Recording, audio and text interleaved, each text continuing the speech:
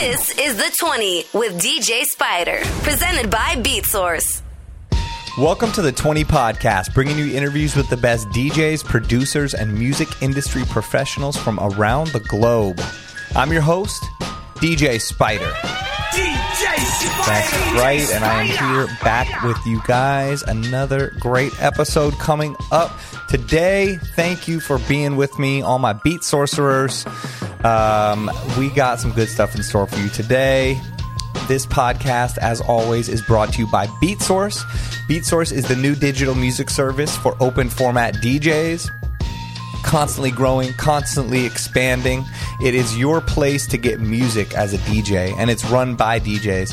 All of our playlists are made by expert DJs in their field. For example, the Afrobeats playlist by D. James, world class. He's an amazing DJ, picks great songs. But I mean, they're constantly expanding. They've got old, new, and they've made deals now with some major labels to be able to have actual, real edits with intros, outros. So much amazing stuff is coming soon. To go along with BeatSource Link, the ability to DJ off the cloud and to have a locker system to get your stuff offline if you're afraid of streaming off the cloud. There's so much stuff in store. The site is constantly improving and getting better. We've got VIP crates where we've got all these amazing DJs that share their crates with you. You're able to save it right into your DJ software or even some DJ hardware. I save, like, for example, Zoo's playlist, Lil Jon's playlist, all that. Boom, save it right into my Serato, and it shows up in a crate, and I'm able to play with it. And the new batch of VIP playlists that they have coming are insane. I mean, some amazing names in there. So go check that out. And also, I am constantly streaming on Twitch and doing a bunch of other stuff. Find me on there, twitch.tv/DJ Spider, DJ SPIDER.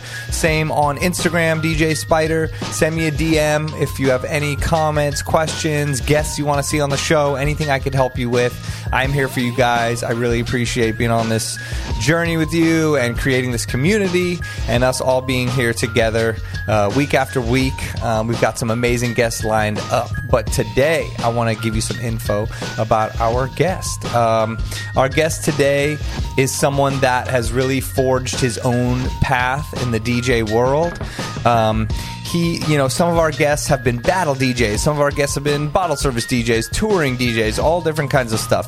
This person is someone who has been DJing for the right reasons and loves music and knows what he's doing. He's a skilled DJ. He took the route of wedding, bar mitzvah, mainly bar mitzvah style DJing. And I think this is something that a lot of you guys do or may want to get into out there. So we get a lot of great insight on how he got into that, how he built up his company, how he continues to build up his company, what he's done during COVID, and what he has planned coming out of it. We talk about that. And something else that this person does is that he's very active on YouTube and Twitch. His YouTube has amassed over 25,000 subscribers, and he's a trusted voice in the community of reviewing tech products. So people come to him to watch his videos to learn about, let's say, the Rain 1 or the Pioneer S11 or some of these things that we want to know if we should spend our hard-earned money on. He gives us realistic reviews and his knowledge and his viewpoint on all of these things. I watch all of his videos. They're great. He's growing all the time. He's very authentic on there, which is what I love about him. He's not afraid to tell the truth and give some constructive criticism, even if a big company has given him something to review. He also is super active on Twitch. I was on his talk show on Twitch. He has a talk show 3 times a week, I think, in the mornings called Wake Up in Cleveland, where he interviews DJs. He also has a Ask Him Anything About Tech show. He has a show where he DJs with his son, his 14-year-old son, the father-son show. He does all types of stuff on Twitch, and then he is able to use that content and transfer it over to YouTube. He's very smart with the way he's doing things, and with his downtime from not doing all of these events that he usually does, he is focused on these channels, which are growing exponentially over this time. fun. So I think you guys would get a lot out of watching his YouTube channels, his Twitch, and I hope that you get a lot out of this podcast interview. So without further ado, I'd like to give it up for our next guest on the 20 podcast. Please make some noise for Cleveland Terry. Let's go. It's the 20 podcast, and we have got Cleveland Terry on the show today. How are you doing, my man? I am good. Thank you for having me on. I appreciate you, fam. Yes, I appreciate you. For people that didn't see it, I was a guest on Cleveland Terry's Twitch talk show, which he does multiple times per week, and is a great show that we'll get into more later, that you do all the time. How many times a week are you on there doing it? So currently we are on 3 times a week. When I originally started, it was every day, and it was just too much. Too much. Right. So we're down to 3. Monday, Yeah. Wednesday, and Thursday. Okay, Monday, Wednesday, Thursday. But then you do other streams other days. I feel like you're on every day for somehow. You know what? I think you're right. The problem is I have that set for my show, but then I tell people, hey, when I'm reviewing gear, people send me gear to review, I will do it online. I'll do it live. So if I have any problems, people kind of see it and kind of know what I'm dealing with. So I'm on all the time with pop-ups, left and right. I try to keep it to a minimum, but look, we're all DJs here. We love DJing. So Yeah. we take the opportunity anytime we can. Of course, I know. Even when I'm practicing, I'm like, should I be streaming this? Like, Right. Yes. it's a hard thing. I mean, tonight we're recording this on a Friday, and I feel like that's when Twitch DJville pops off. It's insane. I stopped DJing on Fridays for that reason, because I'm all for competition, but when the entire world is competing against you, I'm like, I'm good. I'll just watch from afar. Right. Much better. I know. And it's nice. I mean, being a family, I know you have kids, and I'm a Yes. dad, and like, it's nice to pick your own schedule in a way. So like, I see like DJ Scene, he's on Tuesdays and Thursdays, and I think sometimes Sundays at noon, like noon to 2, noon to 3, 4. And even yesterday, he's like, oh, I'm going to go hang out with my son. I got to be off by 3:15. It's pretty dope that you can do that as a DJ, still have a successful DJ set, and then get off and hang with your family. So to be able to take weekends off, which is when we usually were always gone. I hadn't seen my family on a weekend for probably my child's entire life, unless it was his birthday or some crazy thing. And even then I was flying back, staying up all night from Vegas, or coming in from some gig. I'd been up all night. So it's nice to be able to make a schedule, be there for your family, and balance it all. It's funny because that's the one thing that I don't miss, is doing your event Saturday night, staying up to all hours of the night, and then going to bed at like 4 or 5 in the morning, knowing that you have to get up at like 9 or 10 because your kids want to do stuff. So you have to pretend to have energy and be excited to be there when really you're just like, I just want to sleep. I just want to go home. But family men, that's the life we live, right? Exactly. I know. And before you know it, your kid's older and probably doesn't want to hang out with you. So I'm trying to take advantage of that while my kid's still 8 years old, that he wants to see me. Speaking of 8 years old, so does your kid want to be a DJ or watch you DJ? Is there any interest? No, not yet. Okay. Or not yet, or will never be. I don't know. He says, Gotcha. I'm not to be so absolute. He loves music. He's into it. He understands. We DJ'd his school, back to school thing on Zoom, holiday thing. And we went through the playlist and decided to pick out songs that we thought he would be good. Everything from stuff he likes now, from like BTS to stuff he's heard me play, like the Ramones, and like things that would be fun, and Dua Lipa. And then we took songs like All I Want for Christmas Is My 2 Front Teeth. And I was sort of showing him mashups or whatever you want to call it, because I was like, look, this is in the same key and a similar BPM as this, and it might go together. And he's like, what do you mean? And so I end up doing it. He goes, that sounds cool. We have Dua Lipa under All I Want for Christmas Is My 2 Front Teeth. And then he was super proud that we had created that. And so we do it for the school, and he gets on the mic, and he's good at the mic. He's like an MC. See, you're doing the most. Like when I'm doing school events, it's like, okay, I'm playing what you want to hear, but I'm not getting that creative because I don't know that people appreciate it. I appreciate it. You appreciate it. But, the kids are just like, can you play the original song, please? I mean, I'm 99% sure that nobody even noticed. Right. But we felt good about it. That's what DJing is. You do some things for yourself and for them. But yes, I definitely played like all around, Stevie Wonder and like all types of things for the school. And I taught him that, you can make the crowd happy as well. Some for you, some for us, some for them. That was exactly the lesson. That's my son. So I have a 14-year-old and he's gotten into the whole DJ scene. So he's really, really involved and he's practicing all the time and getting better and better. So I'm expecting him to be absolutely amazing by the time he hits 20 years old. It's like much better than I will ever be. He will be that guy. But right now he has an interest. He didn't have an interest before until like maybe the last couple of years where he's like, this is kind of what I want to do. And he's 14. So I didn't have an interest in the stuff till I was older. So I'm not going to force my son. I mean, my son's so into soccer. He's so good at it. He's so into math. He's into all these things. I'm going to let him be into what he wants to be into. And then he'll get into it. I know your son's into dancing and stuff too. I've seen you post stuff online, and actually my son watched your son dancing and was like, loving it. I mean, he was engulfed watching it. Like, this is so cool. So everybody finds things at their own time, and I'm not the kind of dad that's going to force him into any of it. Even the sports, I'll let him. If he's super into it, I'm there for him. I'm going to support it. If he's not, we'll do the next thing. Yeah, not my kid. My kid sucked at sports. We tried. That was the first thing we put him in a dance because I was a dancer growing up. My wife was a dancer. She actually went to school for dance. And so we originally wanted him in there, but he just, I don't know, he wasn't taking to it. So we said, fine, you were an athlete too. Let's put him into sports. So first thing was soccer. That's the easy kind of group sport that everybody does. But he's got grass allergies and it's 105 degrees outside. So we're like, okay, this isn't going to work. So let's put him in basketball. We put him in basketball. He's okay at best, but everybody else is better than him. He's just learning as he's going, which is you're supposed to do in kind of little league.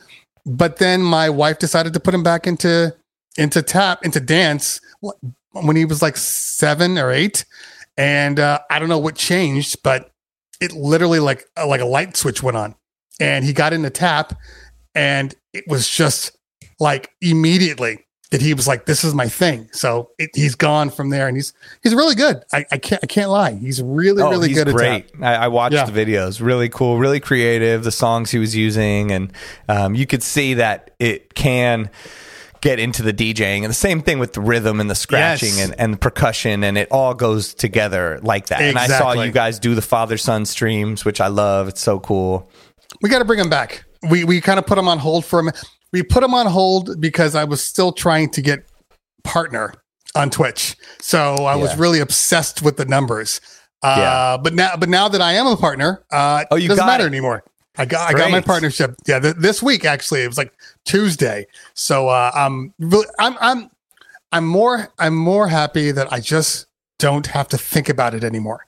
I can just do what I want to do. That's really the only reason why I wanted to because when you first started out on Twitch, the numbers don't matter. You're just like, I'm DJing, everything's great. You get 20 people on, you're happy. Oh, look, I got 40 people. I have 50 people on. I'm still far away from partner, so you're not thinking about it. The moment you start getting up to like 65 and 70 people, maybe you hit an occasional 80 or 90, now it's in your head. So for, I don't know, like 3 months, because I started the Wake Up in Cleveland show, I think I started it in October. Mm-hmm. And when I first started it, it was like we talked about it before we started the podcast. It was me DJing with some occasional talking. Right. You know, so I do Motown and I break down, oh, this is what I like about this, blah, blah, blah. Like kind of those old school radio stations. Like in 1967, you know, Niles Grundon made this out of, you know, like whatever. Right. And then I was dual streaming to both Twitch and YouTube. And then you start the flags. So you can't monetize. And I'm like, is this even worth it? So finally, I just said, you know what? We're going to do a talk show. And we're going to see what happens if I just talk. And I didn't have any guests. It was literally just me. I'm like, we'll start it as a kind of a tech show. If you have any questions about DJ related or streaming related, let's talk about it. And it kind of grew from there. I started bringing on people I knew already. Kind of probably similar thing to what you did when you started your podcast. You start with who you know, who's easy to get to, and then you grow from there. And right. You know, it's a selfish thing. You know, I love the show just because I get to talk to people that like I've either considered idols or I'm just huge fans of. It doesn't get better than that. You know, I'm a fan. Yeah, exactly. I feel like I learn so much every single week. Like I get to connect with really cool people, hear their insights and everything, hear their entertaining stories, and also learn even just from philosophical type things of how they're living their life to music organization, nerdy things to Twitch tips or, you know, whatever, and just connect with people. So same thing. And like people I've looked up to and then they're on the show. So yeah, it's a great thing to do. So just to kind of go back in time, how did you first get into DJing in the beginning? So I started DJing, I want to say around, I must have been in middle school. Cause it kind of came at the same time. I started dancing because, you know, don't let anybody tell you that just because you're black, you're automatically a good dancer. Because I had absolutely no coordination when I was younger. My brother was a break dancer. At least he thought he was. And so it didn't work for me. And then I remember it was like, I want to say I was in middle school. It must have been about 8th grade. And all of a sudden my body just kind of clicked. And all of a sudden I could dance. And I got into a dance crew. And from there, all dance crews, or at least most of them, have a DJ that's, you know, that plays all the stuff so you can kind of go. And I had a DJ friend. He was older than me. Actually, everybody was older than me. I was the youngest kid. Because I was 13, 14, and they were like 17, 18. You know, they were all in high school. Some even out of high school. Yeah. So I started really connecting with the DJ. His name was Clean Cut. And he just kind of showed me the ways. And while we were dancing, we went from dancing to hip hop, rapping. We were all old school hip hop rappers, went from there and DJing. So it was all the same. And it's funny, I tell that story and I start asking other people how you got into DJing. And a lot of people have the same story. And I never really knew when I was growing up. I just thought that's what I did. I was the only one that did it. So I started DJing then. I didn't have any of my own gear. I spent the night over this guy's house a lot. Like we became really good friends and he would just show me how to DJ and I kind of learned from there. And, you know, I would always follow him. And anytime we would have dance performances, you know, we'd be at clubs, 18 and over, 21 and over. You know, they'd have to sneak me in and we do that. I would DJ and it just became kind of a part of me. And, but it's funny because I still didn't have any gear. I didn't actually own my own gear. Oh my God. For years, like years, I kept borrowing other people's gear, or you'd go to the club and they'd already have gear there. So that's what I would use. Right. Yeah, of course. Yeah, but I started at a young age, but it kind of went in waves. So I was in it, and then I started. Then I was just a badass kid. So I ended up having to go live with my dad, and so then I completely disconnected with all my friends because we were in a completely different city. And so then that kind of stopped. Then I ended up moving back with my mom, but by then you got other stuff, you got sports, you got all these other things going on. And I had stopped DJing, and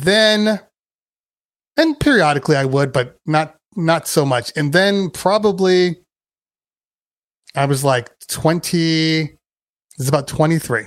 and I was about to have my first child, and I was looking for a part-time job, because I worked full time, but I needed a side hustle.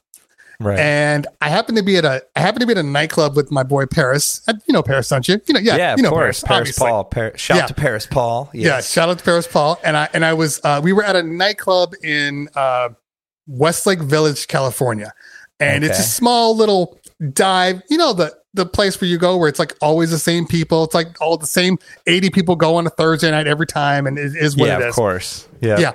And we were just kind of dancing, doing our thing. And this dude walks up to me. He's like, "Hey, man, I like what you're doing. You should come work for me." So he gives me this card, and it's like, this company, and it's like, bar mitzvahs, blah, blah, blah. And I'm like, what the hell? Like, this is kind of creepy. This is like that old school.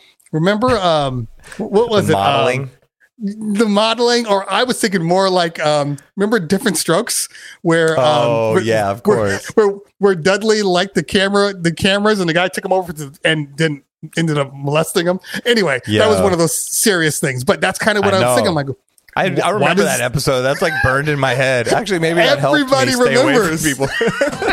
Damn, they got serious on that. That was so serious. Like there are 2 episodes that I remember from Different Strokes. 1, that episode with the shower and the cameraman, and 2, when he was playing around with the audio, and he touched it and he got shocked, and then he passed out, and it was like a big deal. Like, be careful. And they had that whole public service announcement after the show, like, this is why we don't do this. Like, oh my God. So I remember those 2 more than anything. That's so funny. You've never been shocked ever since. Exactly. So I took this card, and Paris and I were roommates at the time, and I just kind of threw it in my drawer, and like, it was like a couple of years. And again, so I was just about to have my first child, and I was in the process of moving out of the townhome that we rented, because it was like, oh, I'm a family man now. Time to do the family man thing. Right. And so I'm clearing out all of my drawers, and then this card pops up, and I was looking for like a side hustle. So I was like, hey man, what do you think? You want to give this guy a call? So we go to his, I go to his office, like with my wife, or, which is weird.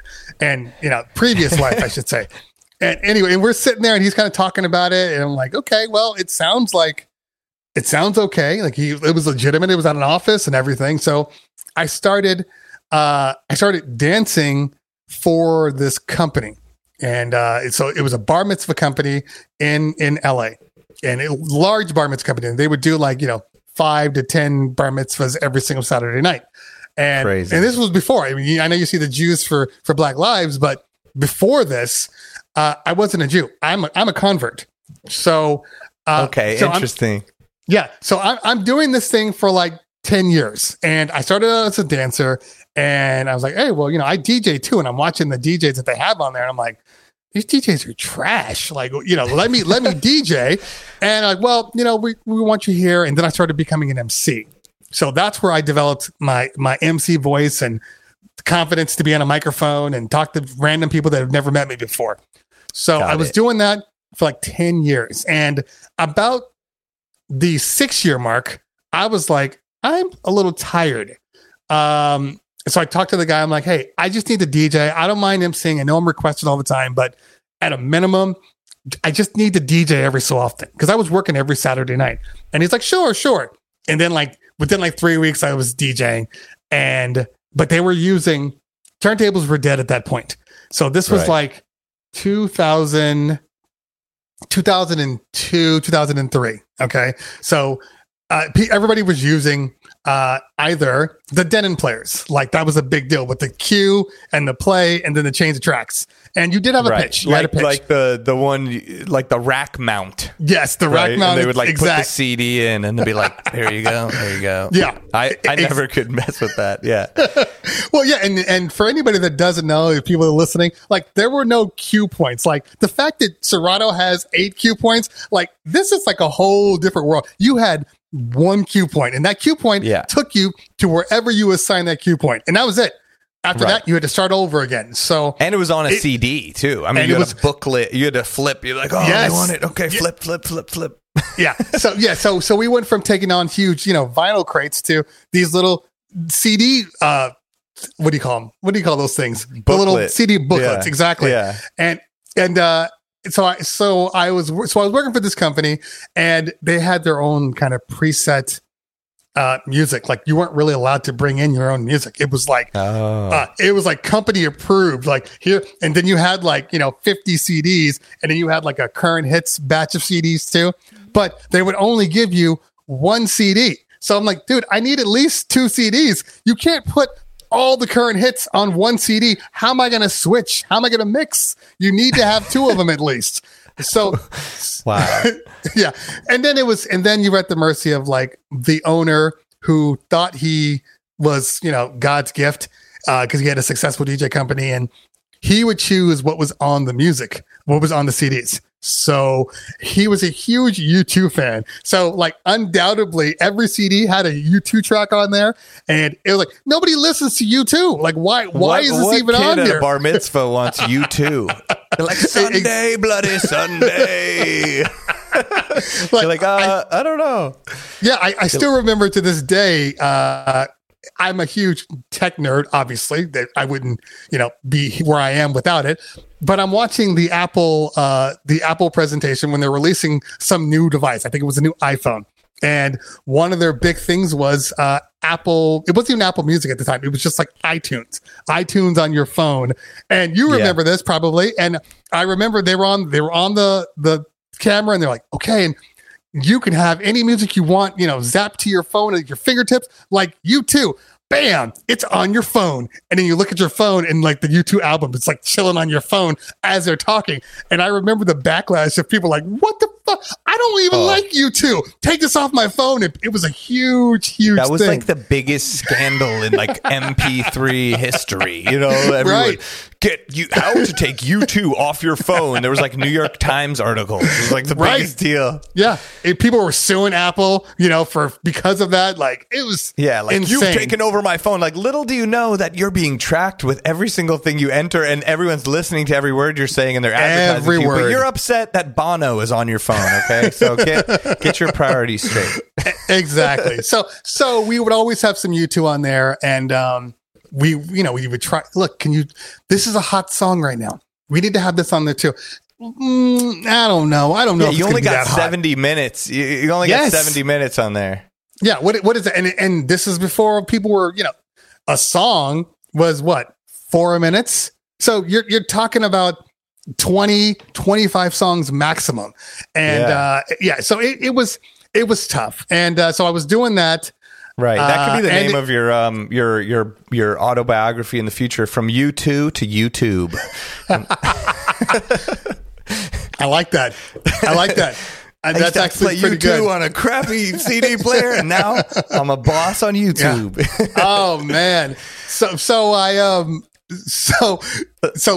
was doing that emceeing, and then it was about 10 years out, and I was like, you know what? I'm done. I like I said, I was married before, very short, and then I met somebody else, got married again, and by the time I hit the 10-year mark, she was like a pharmaceutical rep, so she was making good money, and I was like, I don't need to do this second job anymore. So, I'm going to end it. And then I kind of stopped from there for maybe 3 years. And keep in mind that at that same time, I was producing. I had a hip hop group where I did all the production. Paris was my partner in the group. It was Los Angeles Rhymes, like the LA Times. So it was LA Rhymes. And then we got signed, and just like everybody else in the world, the deal fell through. we got signed and they were like, okay, we love what you're doing, but LA Rhymes, it's too localized. You got to think bigger. And so we came up with Check 1 2 for the name of the group. So that was the name of the group, Check 1 2. Okay. Yeah. So then we had a band and everything. We toured, we were playing all over the Southern California circuit, and we were good. I'm not gonna lie, we were good. And then the deal fell through, and I think, I was about 25 years old, and the deal fell through, and we were like, okay, well, do we want to keep doing this now? We've been doing this for several years. Does this even make sense anymore?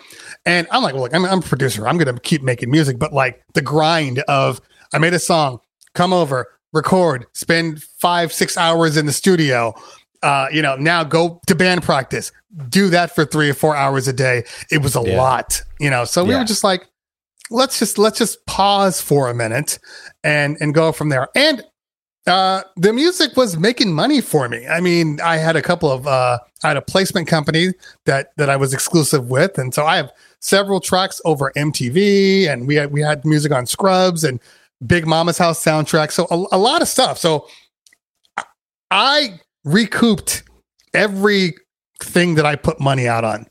And that's always my thing about anything you do. The moment, because people always want to know when do you consider yourself professional? It's 1, when you make money, but 2, when you can recoup all the costs that you put into it in the beginning, because there's a lot of money spent out of your pocket for the longest time. And like the moment the Big Mama's House check came through, I was like, oh, so this is the kind of money that could be made. There's a lot of money to be made in production if you got some talent, so, but yeah, so I stopped DJing. So I was doing the music thing. And then when Paris was still at the company, the DJ company. And then at a certain point, he was like, I kind of want to go off on my own. I got this one guy, he wants to do it with me. And I stopped him. I'm like, yo, man, I was working full time, but I'm like, yo, man, look, if you really want to do this, I know that there's only so much growth that I can have at the company I'm working for right now. Like, they're never going to put me in a position where it's like sky's the limit. So, I'll do it with you. Like, don't go off with this BS, because it's probably not going to work out. So we started the company, and I mean, like the moment we said, let's start it, like within 2 to 3 months, the word got around. Now, the word didn't get around from me. So let's just say we know how the word got around. The word got around, and all of a sudden, he calls me up and he's like, hey, man, we got to buy some equipment. I'm like, what do you mean? He goes, I have like 15 grand in deposits. So we might want to start buying some equipment. So crazy. And when was this? So this was, well, let's see. So I got married in 2006. So this was probably around 2008, somewhere around there. Yeah. Because we've been in business for about 13 years. So that makes perfect sense. Yeah. So 2008. And so then I started, this was actually like my first toe dip into the waters of like the mobile DJ world. So I'm looking for equipment, and I'm trying to find the best deals. And okay, here, look, here's some JBL JRX speakers. This is a good price. I think I'll buy those. And I buy these things only to find out there's a reason that they're cheap as fuck, and that's because they're horrible. So I'm buying all this equipment. If it's too good to be true, it's usually too good to be true. Exactly. Yes. Also you get what you pay for is what I've realized with all the stuff. Anything 100%. You want to save money on, even with all this streaming stuff, I'm like, I can get this cheaper one. Like, there's a reason why it's cheaper. There's definitely a reason. People don't realize that. So I did a lot of shopping online and a lot of Craigslist. So everything we put together, I'm thinking that we have, 6 to 9 months before we have our first party. Yeah. And then it just so happens that the San Francisco party planner, this huge San Francisco party planner, calls us and says, hey, I got a party in May. You guys, we want you to do it. We want Paris to be there. And I'm like, we don't have everything yet. Like, we're not really ready for this. But it's like, hey, man, they're going to pay, and it's good money, and they're going to drive us out and set us up. So now we're like in fast forward mode. Like, we got to get this stuff. Right. I had a truck, And it's one of those things that in hindsight, you're like, what the hell were you doing? So I had an SUV, Infiniti QX4, and love that truck. Still my favorite truck to this day. But we decided, you know what? Let's just hitch a trailer up to the truck and then we'll drive it up. So I'm driving to San Francisco with this trailer full of DJ equipment. Yeah. And so we have these light trusses, and we at a certain point we decided we were going to build the lights into the trusses to make them easy to kind of transport around. But at that point, we didn't have that. All we had were empty trusses and boxes of brand new purchased lights. Okay, so we drive up to this party and we get there. I feel like I know what's coming. Well, so we're pulling all this stuff and we're set up the truss, and we're literally like building the truss as we're going. We're putting the lights on the trusses and everything, and this is when you first learn that all lights are not created equal either. Because I bought lights thinking, oh, these are great, and and so when you first turn them on, okay. So I don't know if anybody knows this. So prior to like instrumental music or American Music Supply and Zounds and all of these online retailers, you had either like a Guitar Center or a Sam Ash, or you had the DJ District out in downtown LA. And if you go to the DJ District in LA, there's one street, and every building is DJ equipment, whether it be name brand or like Chinese knockoffs. It's all there. And then you go into a room, and the room is pitch black. Okay. You're like, oh, you want to try out these lights? So you go into the room and they turn these lights on. It's pitch black in the room, and you're looking at them like, this is amazing. Yeah, I want these lights and I want these lights. But then you get them on a party, and you don't realize that there was a hazer in the room. Everything was like perfectly coiffed to make it look like they're more impressive than they are. So you get to the room and you're like, these things absolutely suck. It's like when you were a kid and you wanted the G.I. Joe thing, but you just would buy the one thing, and like in the commercial they have a whole world, and you're like, this looks so fun, and then you're like, yes, I just got my stupid little thing. It's not the same, Exactly. So now we have these lights, and we turn them on, and people are on the dance floor, and we turn them on, and it's like, it's strobing in their faces, and people are like going into epileptic seizures, like, please turn it off. I can't. Like, okay, I guess we should unplug these. So we unplug them. The speakers were they were the JRXs, first speakers we bought. They're the carpeted ones. So if anybody wants to know crap, don't ever buy anything that has carpet on them, unless they're subs. I mean, Cerwin Vega is a little different. But they're it's like when those dudes that used to drive around LA with those vans, and they would just pull up next to you and go, you want speakers? And I'd be like, yes. Wait, what? And they'd have like, it was all carpeted, and they'd be like, Cerwin Vega. And you were like, and then they would just be some fake Cerwin Vega. They're like, what, wasn't even good. And yes, I remember all those. So that's, we were using the JRXs, and you get on the microphone, oh, everybody, let's do it. You can't hear anything because they sound like crap. But all the mid-range. All mid-range, but the party actually went well, except for people always want to know why I'm such a fan of like having all of your music in your hard drive, like within your computer, internally in your computer, because I've run into too many instances where I'm DJing and somebody walks past the booth or knocks something, and then the little plug just kind of comes loose, and next thing you know, you're no longer DJing. And that happened on the party. So, but we masked it. It was okay. It was our first party. It was fine. And then after that, it literally like everything just opened up, and we had one system in my house, and we just kept building, and the garage kept getting fuller and fuller and fuller to a point where it was like, okay, there's like 5 systems in here. We got lighting, we got photo booths. We got to move this. I have no room. So, and my wife was, and people would. So, parties typically, private parties, I don't know, 4:00 to say midnight. Okay, from the time you have to get there to the time you leave. So everybody would arrive at my house in these big ass U-Haul vans at around 1:00. So they'd all come over, load everything up, and then they'd leave. Okay, not a big deal. But people forget that we got to drop off this equipment. So at like 2, 3, 4 in the morning, I got people driving to my house and unloading equipment. Like, I probably should have put more thought into that because it's like literally like my family's right there. And, I could have brought in some DJ that was like a serial killer. I probably should have thought about that a little more. But it is what it is. I'm glad he didn't bring in the serial killer DJ, the Richard Ramirez. He'd be truly cutting it up. Sorry, dad joke. So anyway, so then we moved into our office. I was working my normal day job while continuing to build this company. That was probably the hardest part of building the company. It wasn't the work, because I'm a workaholic, so that's never really been an issue for me.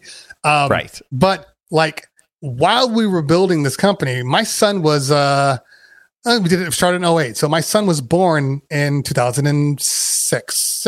Yeah, he's 14. Yeah, 2006.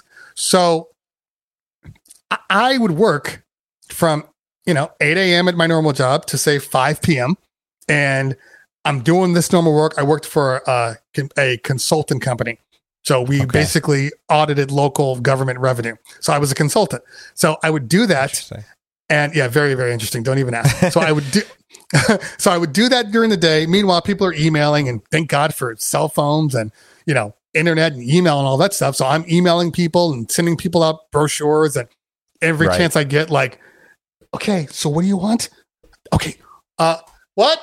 Be right there. Yeah, I can cook you up with that. And it's like I'm doing all this stuff, and then at 5 o'clock I would leave, drive out to LA, and you're a LA guy, it's a nightmare. Driving anywhere at 5 o'clock is like the worst thing you can do. So I would set up my appointments. You'll get there at 8 o'clock. Yeah, even if it's down the street. Exactly. So I'd set up my appointments for like 6:30, 7 o'clock, and then I would try to do like 2 or 3. That way I'm not killing myself because I'm already out there, and so I would do that. So I'd get home at like 9:30, 10 o'clock at night, every night. Then I'd get home. The kids were sleeping, do the same thing over and over again. So my oldest daughter, who happens to be 22 now, I didn't have a lot of time with them, my son and anything like that. So up until, I want to say maybe 5 years of this. And then finally, I got to a point where I knew that I couldn't continue to deliver a quality product from the job I was working at, and or deliver a quality product in the sales for the DJ company. Right. But I was trying to milk them for all it was worth, man. I'm like, hey, they're still paying me. I'm still here. And then it got to a point where it was like, okay, I can't do both. And fortunately, I had a nice boss, relatively nice boss. And she always felt guilty about like letting people go. So she was like, okay, well, we want to give you a severance package. So she gave me a severance package. And then I left, but I had a job. So I was like, this is great.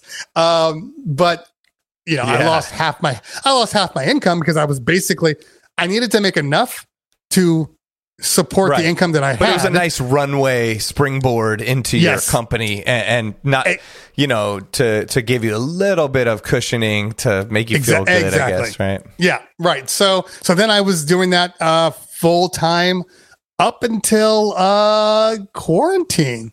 And we were crazy. Wow.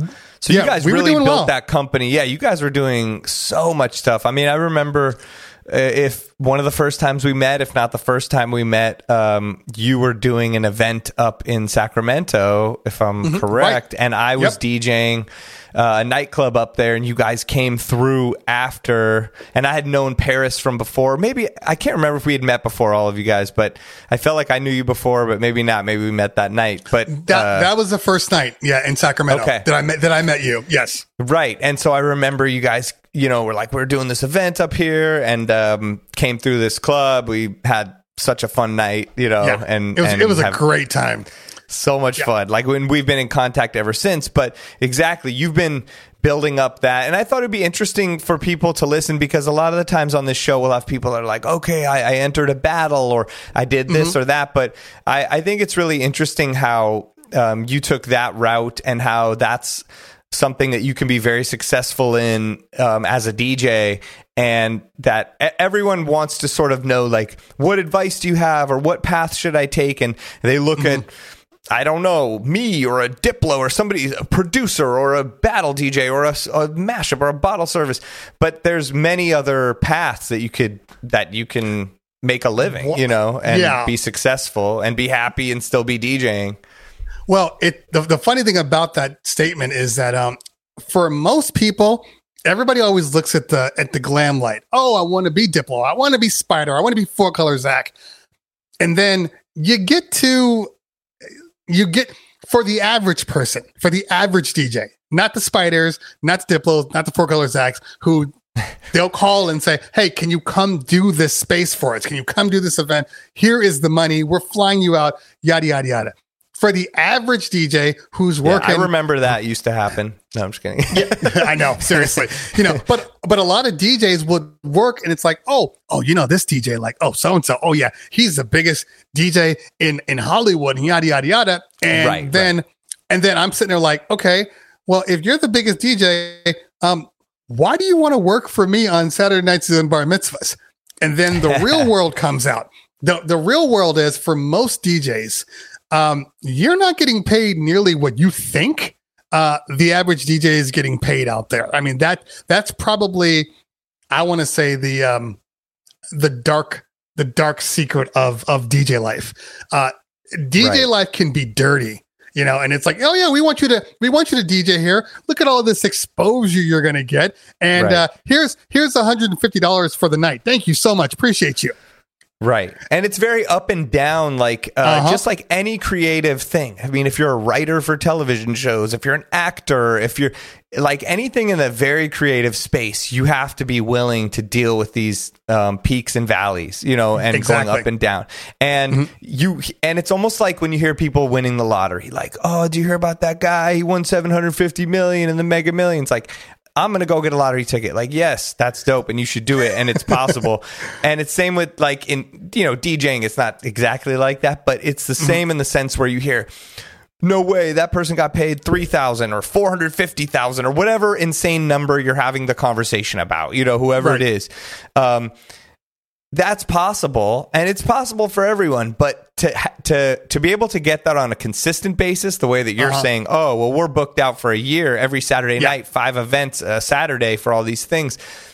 It's a different business, you know what I mean? Yes. And it's more competitive and less loyal, I think, than it would be in the bar mitzvah world, because in the 100%. Wedding bar mitzvah world, these event planners or clients or different people we work with are going to be like, this person's good, I'm bringing them in.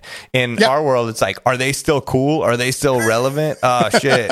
What you know, they're looking weird, or they made a bad move, or you know, it's a lot different. And not to say one's better or worse, but there can be more stability.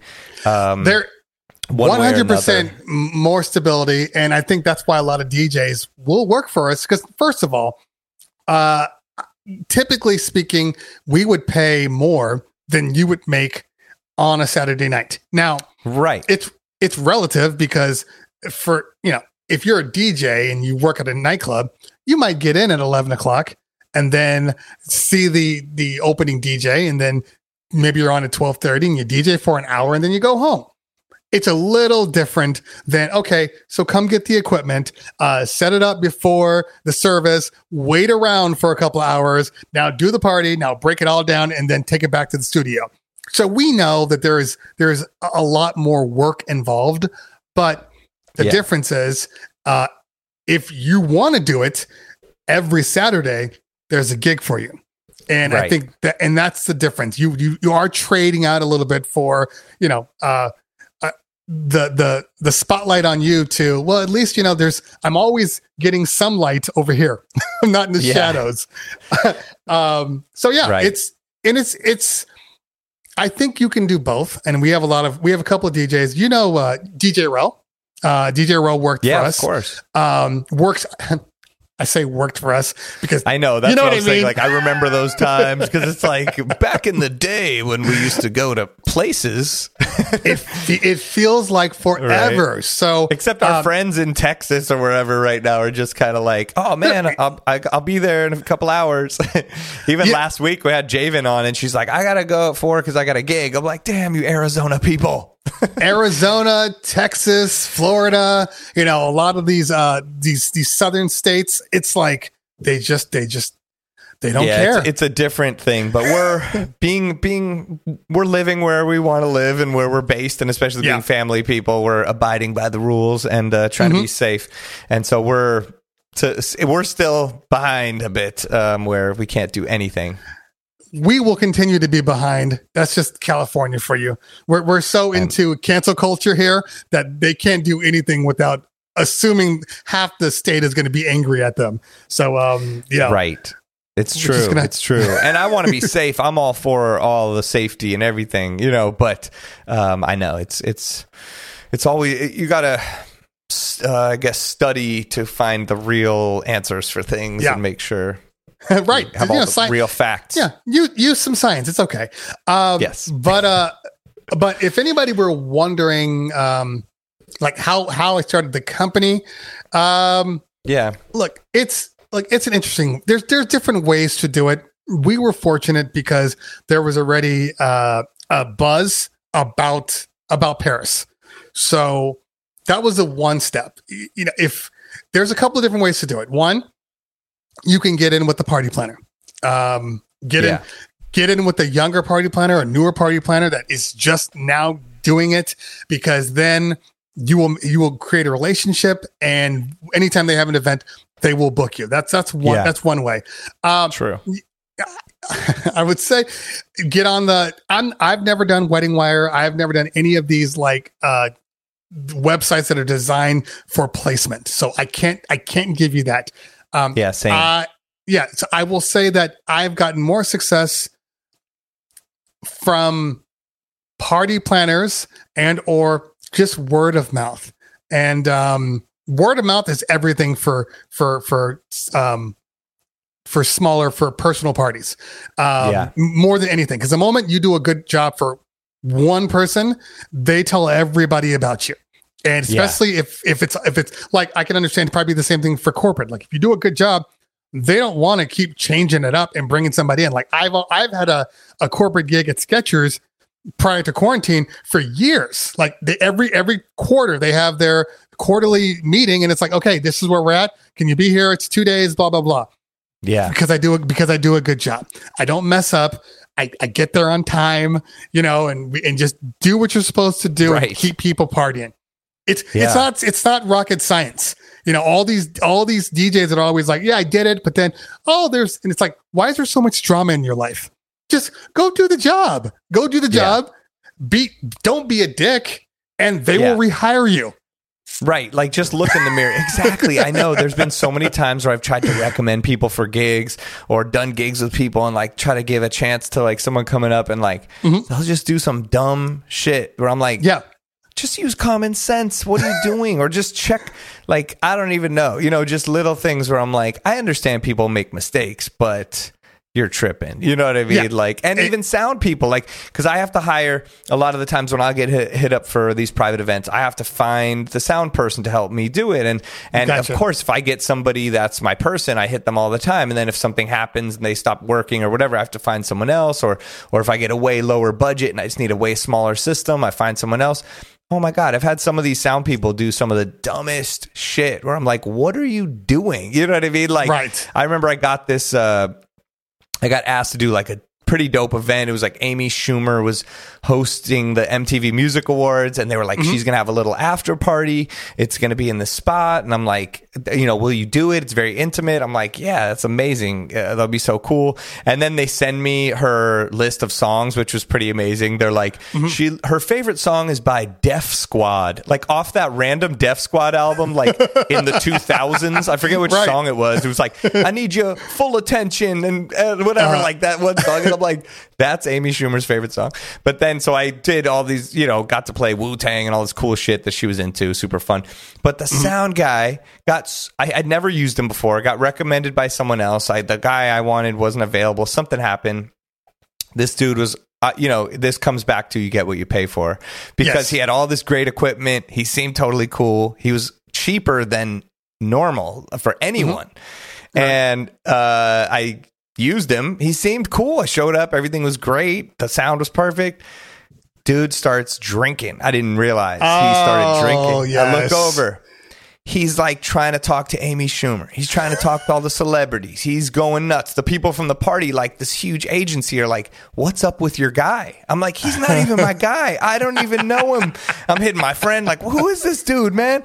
Oh my God. It turned so bad. Like it was horrible. Like I got in a huge blowout argument with him, and he's like screaming at me, and because he's so drunk, he didn't even know what happened. We had to carry him out. It was like, thanks a lot. Like you made me look horrible. And then of course he sends me some crazy apology like days later, like, I'm going into rehab. I just want to apologize. I'm like, you can apologize all you want. I'm never talking to you again, dude. Like you just ruined your life. If anyone ever asks me about you, you're done. So we've all had that. And by the way, next time you have a gig, just call me. We'll take care of it. Of course. Yes. Yeah. This was a long time ago. But you know what I mean? It's like, in any situation, just be normal and do a good job and use common sense and don't be an idiot. That's the best advice. Don't be an idiot. You know what I mean? And ask people for help if you need it. But we had one guy, and it was interesting. So we had a guy that was he was a decent DJ, but just mentally was just left some question marks. Like, are you sure you're okay? And he was again a drinker, and it got to a point where like all the DJs in the company like had an intervention with him. Like, yo, man, you need to take it down a little bit. Like, he would have a gig out in Long Beach, and we're a San Fernando based company. And he would have this thing, and he would only spend it for like 2 hours, but he needed to be there at like 6 o'clock. So he would drink from like 6 until like 2 a.m. And then he would drive home. Meanwhile, then he'd be back at work for us at like noon to do the job. And we were just like, yo, man, you have to, this is not a good look for you. Right. He got to a point where he had many accidents, and I think he might have lost his license, so he couldn't drive the vans anymore. And we're like, look, as a DJ, part of your job is to transport the equipment. Like, if you can't transport the equipment, we can't use you. We had to call the MCs in, like, can you come to the studio and drive the equipment because so and so can't drive? Then we get him on a party. I'm not on this party, but we had heard that he was just messing up all the time. And we're like, how could he mess up this much? He's been doing this thing for years. It doesn't really make sense. So Paris says, you know what? I'll bring him on my party. We'll see how it goes. So he brings him on his party, and he comes to the studio to get the equipment. Paris is meeting at the event, and it's like 30 minutes or 40 minutes before cocktail, and Paris is texting me like, he's not here yet. And we're like, what do you mean? I'm like, my God. I'm like, he left the studio 2 hours ago, and the event is 10 minutes away. Like, there's absolutely no reason for him to be late right now. So then finally he gets there, and Paris is like, what the hell's going on? He's like, oh, sorry, man. I had to go do this. I didn't have my shirt. I had to go to like Ross to buy a shirt and all this stuff. Okay. Yeah. Right. Yeah. Yeah, exactly. So he starts doing the party, and we had we had dancers and all this stuff, and there was a photo booth and all of these things. He starts doing the party, and Paris is like, okay, let me see oh no, I'm sorry. Let me back up. He opens up his computer. Computer doesn't work. All right. He decided, for whatever reason, that like 2 days before the party, he was going to go ahead and reformat his computer. He had some glitches and some software. So let's go ahead and reformat and just start from scratch. So he reformatted. at the studio, when we load his equipment, he's in the office, like in the room, and I'm like, what's going on, man? He's like, oh, I'm just downloading new music for the party tonight. Like, oh, okay, whatever. We have drop boxes and new music. I get it. You have time. There's still 2 hours left. And I'm thinking that's all he's doing. He gets to the party and Paris is like, okay, show me your list. Let's go through our opening dance set. And he's like, okay, I still need time. I have to set up my list. He's like, what do you mean? He goes, oh, all of my music I had to re-download, so I don't know where anything is. There are no cue points. Like nothing is where it's supposed to be. I had to reformat my drive. My computer was failing. So Paris is like, okay, well, What the fuck? now you're freaking me out. But fine, let's just set up the opening dance set. Let's just put it in your prepare folder. Call it a day. And so Paris is like, do you have this song? No, I don't have that song. He opens up his computer. He's like airdropping them music. Okay, this is one. Play this one. Play this one. Play this one. And he's just getting more and more stressed. This guy, right? So at a certain point, Paris is like, "Are you okay?" Because it's on his face. He's like, "I know what I'm doing." And he said, "I can't do this. I can't do this." And he literally has a panic attack, like 5 minutes before the opening dance set. Oh my God. Yes. So he just like, so Paris is like, move. Thank God Paris is a DJ. Well, that's the reason that Paris became a DJ, because he was like, I can't, what if my guy doesn't show up? What if he doesn't know what he's doing? I need to at least be able to communicate with my DJ like, oh, okay, you're a new DJ because you do enough, look, you do enough parties. We can do, 5 to 10 events every Saturday. But let's just say my DJs are like, I can't do it. I just booked blah, blah, blah. I can't be there. I can't don't take that $40,000 payout and come work for me. I'm going to be like, go do what you got to do. I get it. But sometimes we got to bring in new DJs. And as a person that knows how to DJ, like you can spin it. All right, here, stay in this folder. Just play this from number 1 to number 20. Call it a day, move on. But if you don't know this and you're not a DJ and you don't know music, how do you communicate that they're not giving you what you need on the party? So right. So, exactly. Yeah. So fortunately, he was able to do it. Meanwhile, I'm on my party. We had to send a dancer. Oh, we had an MC that was working the photo booth because we didn't have a party for that person. So he starts to DJ. He brings the dancer on, or the photo booth operator on as the MC. So now the client's like, we hired you to be the MC. And he's like, you're just going to have to deal with this. This is what I have.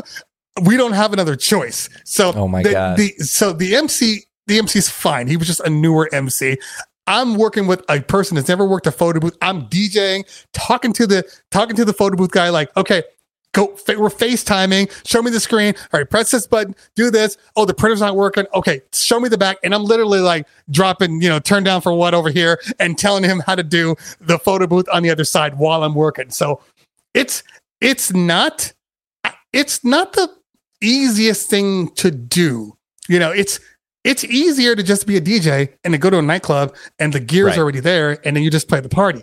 It's a lot harder when you got party planners screaming at you and maybe the guest of honor doesn't like the music you're playing and the kitchen staff is bringing food out early or late and everything's screwing with your timing and then the photo booth doesn't work and something outside is going wrong.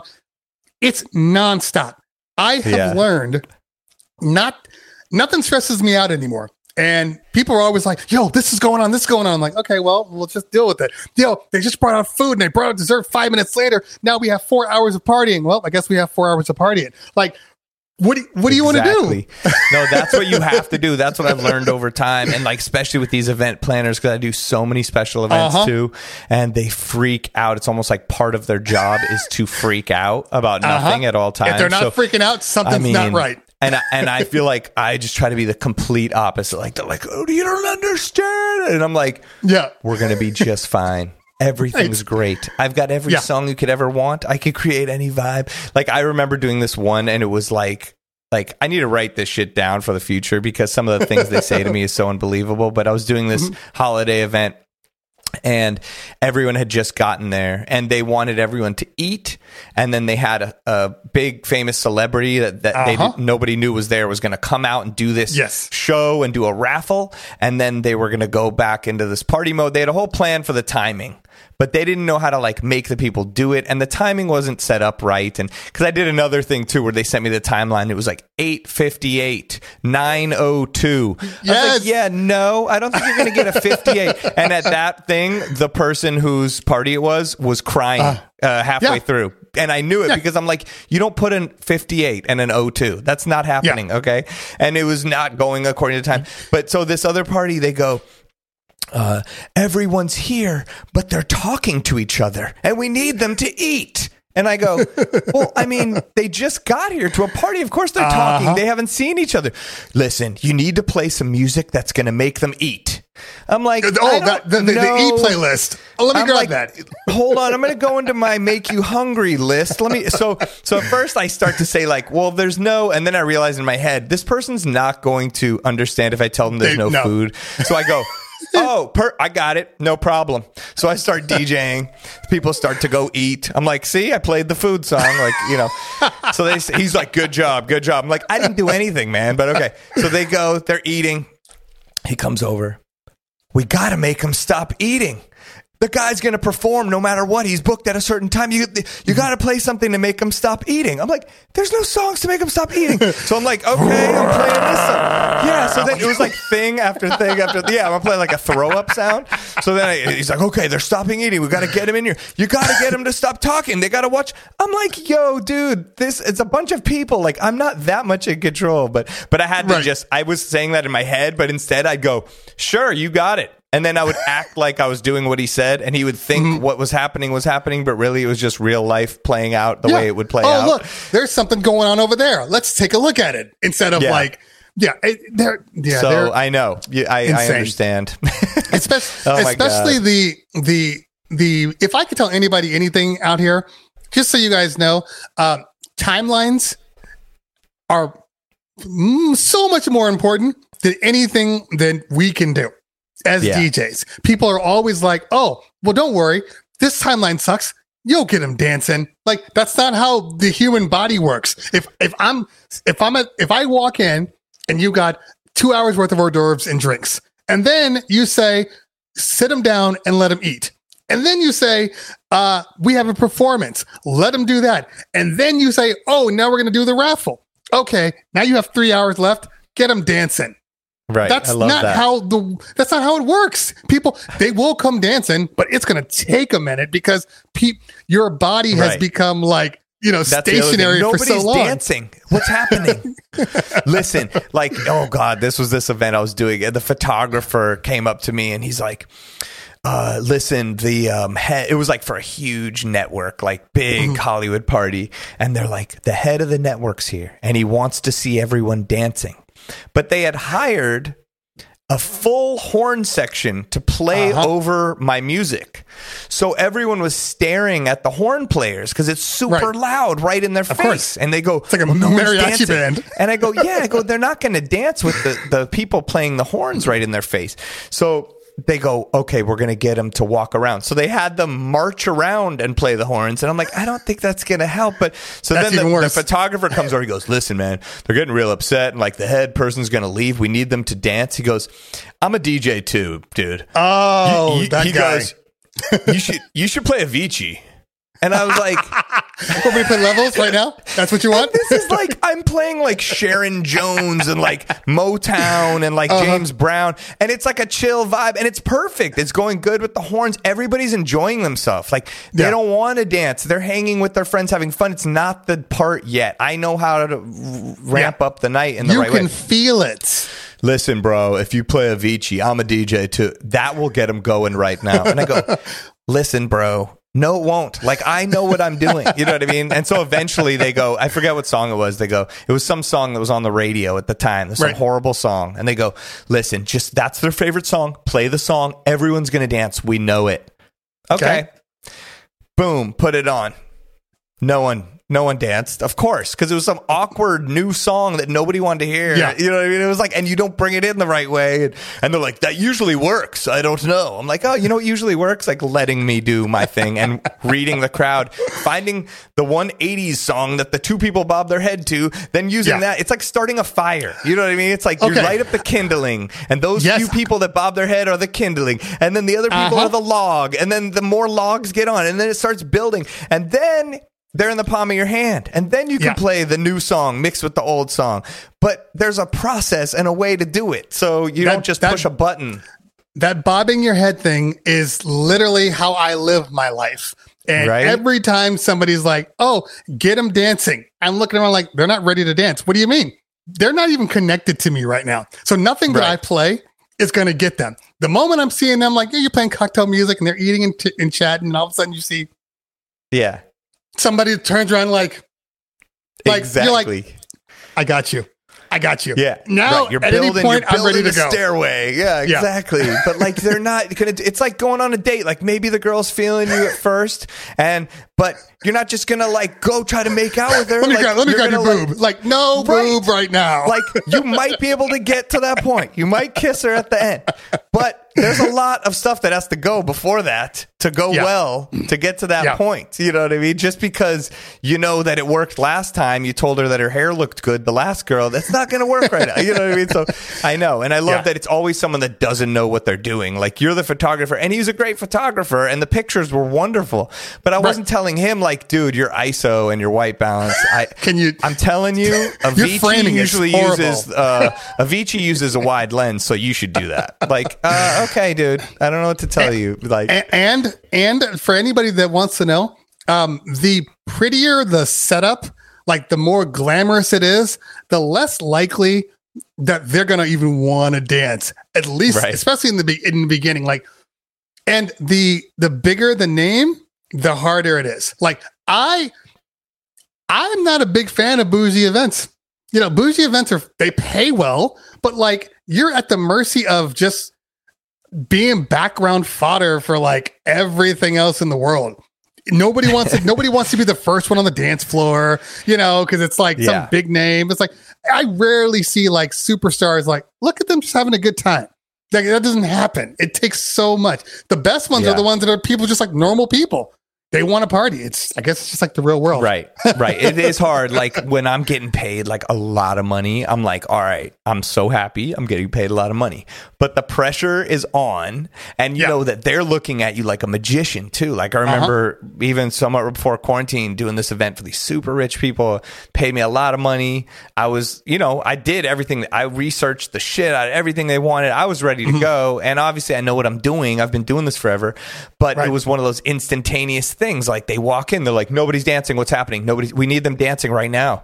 And I'm like, well, I mean, they're older and hanging out and talking, and they haven't seen each other. And like, there's a way that we're going to do it. And give them a second. You asked me to play all of this music that is no one would ever dance to. So I'm doing what you said, but it's just, it's the endless struggle. All of you guys listening know what's up. There's a psychological component to DJing that the normal person just doesn't get. They just think it's as easy as, oh, I played the song, you dance. If I play the song and you don't dance, it's because you don't know what you're doing.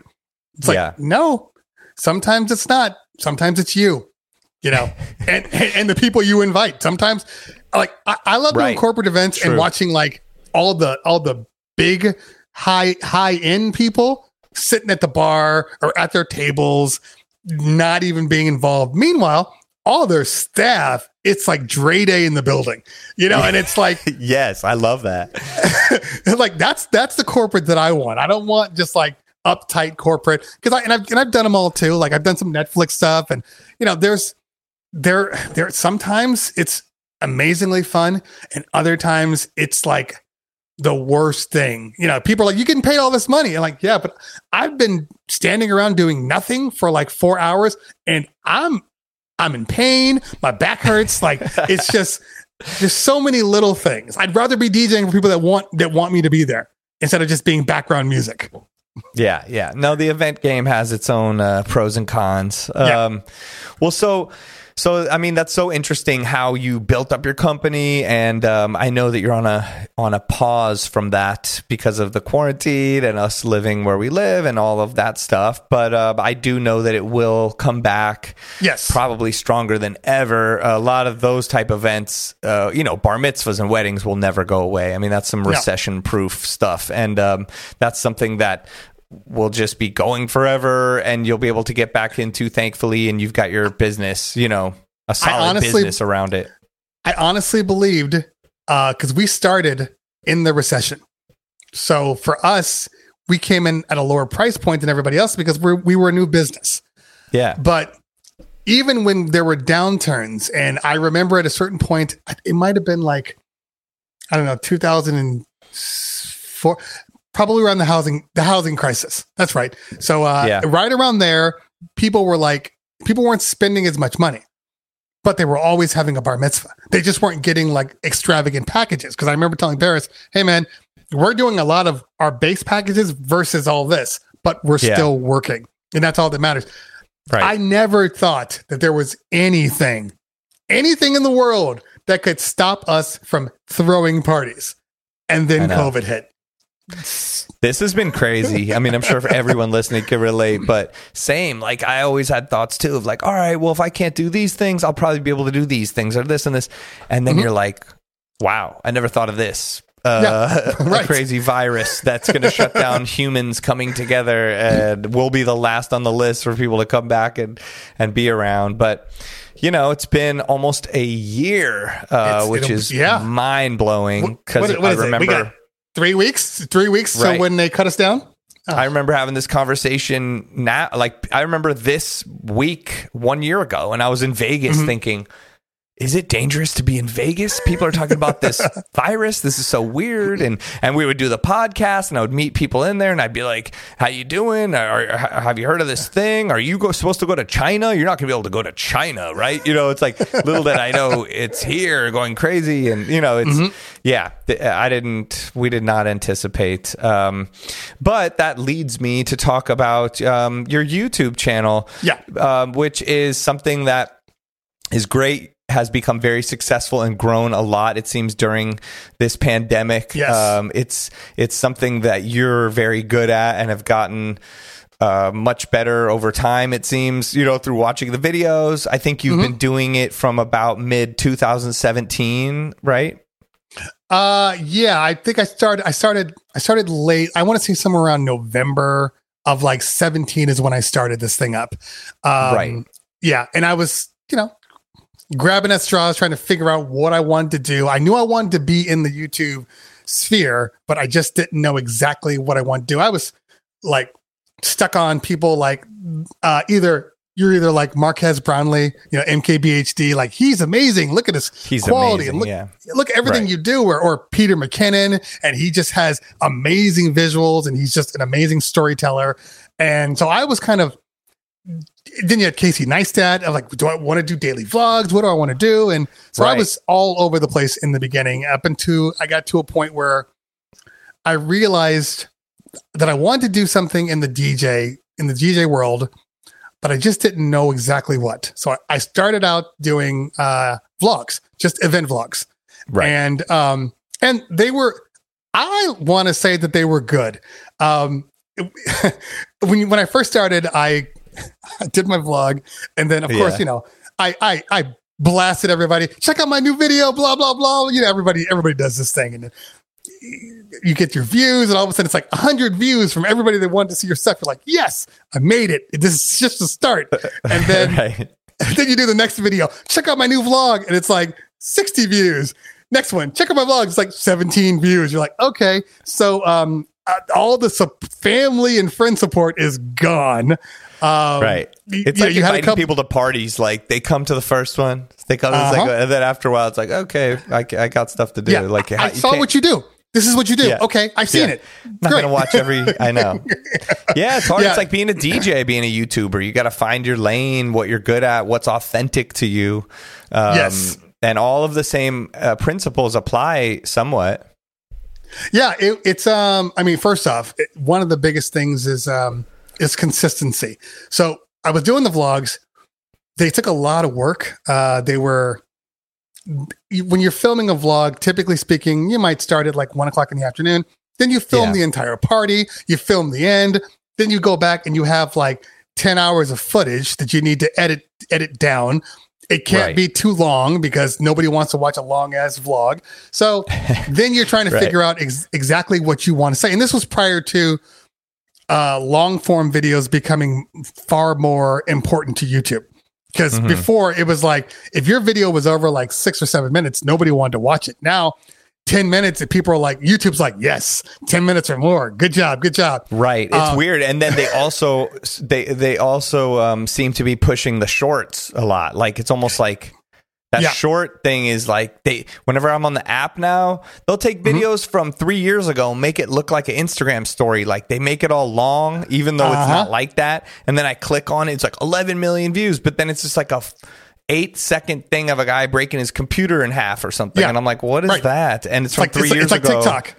Yeah, it's like they're trying to implement their own shorts. I even saw like Mr. Beast, that super popular YouTuber. Yeah. He has Mr. Beast Gaming, Mr. Beast this, but he has Mr. Beast Shorts, and it's just like small clips from the other videos. It'll be like 50 seconds, 8 seconds, 22 seconds, So it seems like that's a new trend they're trying to get on or something, or they're pushing. 100%. Like they know where the market is. And you have, because you legitimately have two different factions. You got people that only care about bite-sized morsels and people that are actually there for the long form content. And that middle ground is where a lot of people struggle, because like my videos, especially, I guess we'll talk about this, but like all my tech reviews, they're 15, 20 minutes, sometimes even 30, like depending on what it is. And yet people still watch them. But like, like I just released one now for like my DJing, and it's like 8 minutes long. And so it just depends. But so I did the vlogs, and like I said, they were good. I liked them, but they took a long time, and I wanted more content, and I was trying to figure out what I wanted to do. And you start asking people, and people all have opinions. Oh, well, you talk too much, and shorten it down, and do this and do that, and don't do this. And I want to say it was probably one of the first times, besides my music production, that I was legitimately like, I don't care what you have to say. I know what works for me, and I have to have confidence that what I'm doing works for everybody else out there. So yeah.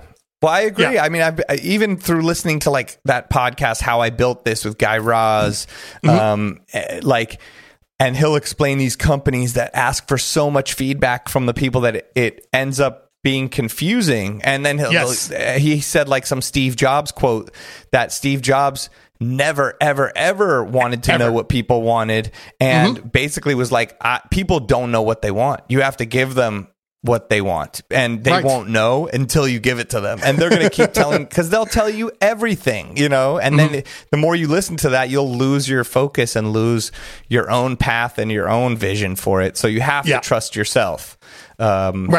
No, you're 100% right. DJing to YouTubing to Twitching. No, Twitching. I don't know if that's the word. That's some old man shit. But are you twitching? Hey, son, stop twitching over there. But yeah, like anything you're going to do in that creative world, I agree. I think that's a good outlook. So you started to go into your own vision for it. Yeah. So I started to do because I needed content, but I wasn't getting the draw that I had hoped. So I decided a couple of things had come out, and I was like, and I had a whole bunch of equipment sitting in the studio. So I decided, I'm like, you know what? Let's start reviewing the equipment that I have, and let's go from there. So I'm reviewing equipment. It could be, a year old, 2 years old, but I had it in the studio. So I started reviewing that. The numbers were better, but they were still low. But things were building. So if I started in 17, as you said, at the end of 17, by the end of 18, or not the end of 18, by the end of 17, no, I'm sorry, by the end of 18, I had just hit 1,500 subscribers at that point. And that was a huge deal because I was like, okay, there are people that actually want to see me. And that's the first step of being able to monetize, because I wasn't able to monetize before then. Right. So what do you mean? Are you saying that that's a number is the first time you can monetize? 1,500 subscribers? 1,500, basically, if you're like a Twitch person, turns you into an affiliate, so to speak. So okay. It's 1,500 and then a specific number of watch time. And I was really concerned with what's watch time. I was like, well, my videos are getting 7 minutes. Like you look at your analytics and it's like, average person stays for 4.3 minutes, and you're like, okay, I hope I have enough. And so I kept making these videos, and it's interesting because hit 1,500 because January was NAMM, and I had never gone to NAMM. January 18, never gone to NAMM, and I had a friend that was like, hey, I can get you into NAMM. I was like, cool, let's go. That was at the same time that Rane was releasing their new Rane 72 and Rane 12s. Remember, they were purchased by InMusic, so essentially they went out of business. And I still remember the call today from Rane, because if anybody uses Rane products, they know that in the past you would just pick up the phone and call, and a person from Rane would answer, and I got to send my stuff in. They send you a return slip. You send it in. The same guy you talked to on the phone was the guy that fixed your stuff.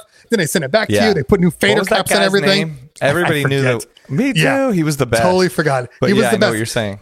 Yeah, you go to Serato. You go to their forum, and you're like, oh, I'm having this problem. And then the same guy that fixed your stuff is on the forum too, answering questions. You're like, wow, this is great. So we happen to have a Rane 57 still sitting there because we're like, oh, that's right. We need to get it fixed so we could sell it, but it wasn't a priority for us to get it back. So it was just sitting at the Rane studio, the Rane location in Seattle. They call us, and the lady's like, hey, you still have a 57 here. Pay for it now because I don't know what's going to happen next week because we're all just got fired. And I was like, what do you mean? He's like, oh, InMusic bought us and they fired everybody here. I'm like, no, that sucks. Wow. Yeah.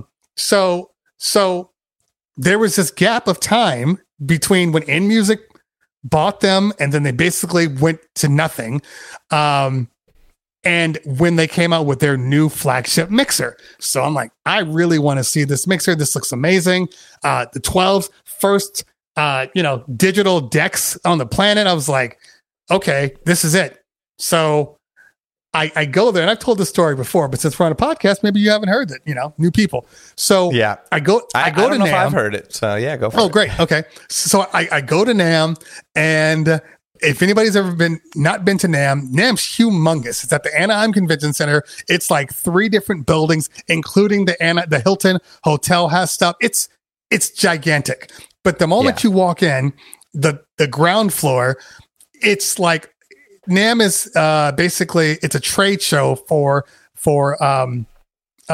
stores, for retail stores or people selling their product. So it's not really supposed to be for DJs, but it turned into a place for DJs because all the DJ companies started going there. So you walk in and you have your Roland's and your Fender guitars and all these really established companies. And then you travel a little more, and then you have the DJ area. And the DJ area is anchored by Pioneer DJ. They have a humongous booth that's like a monolith for all things DJ. And you're just like, oh, okay. Then you got Reloop.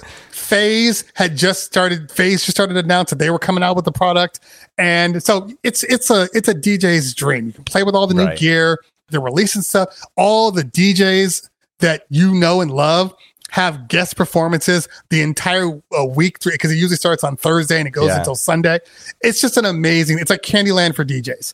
And so you get this brochure as you walk in and it shows you where everybody is. Name is listed come see the new 72. And I don't know where they are. So I'm still doing my thing. And then I run into my boy Gravity One, who works at Scratch Academy. And we were chatting a little bit. I'm like, hey man, where's the rain booth? I haven't seen it. And he looks at me and goes, oh, you haven't been there yet? Like, no. And he starts laughing. And he's like, you'll see. Just go up the escalator and keep walking, right? So like, okay, that's weird. And so I go up the escalator and I'm walking thinking that it is in the next building over, because as you go up the escalator, there's like a walkway and it's like it's the bridge that connects you to the other building.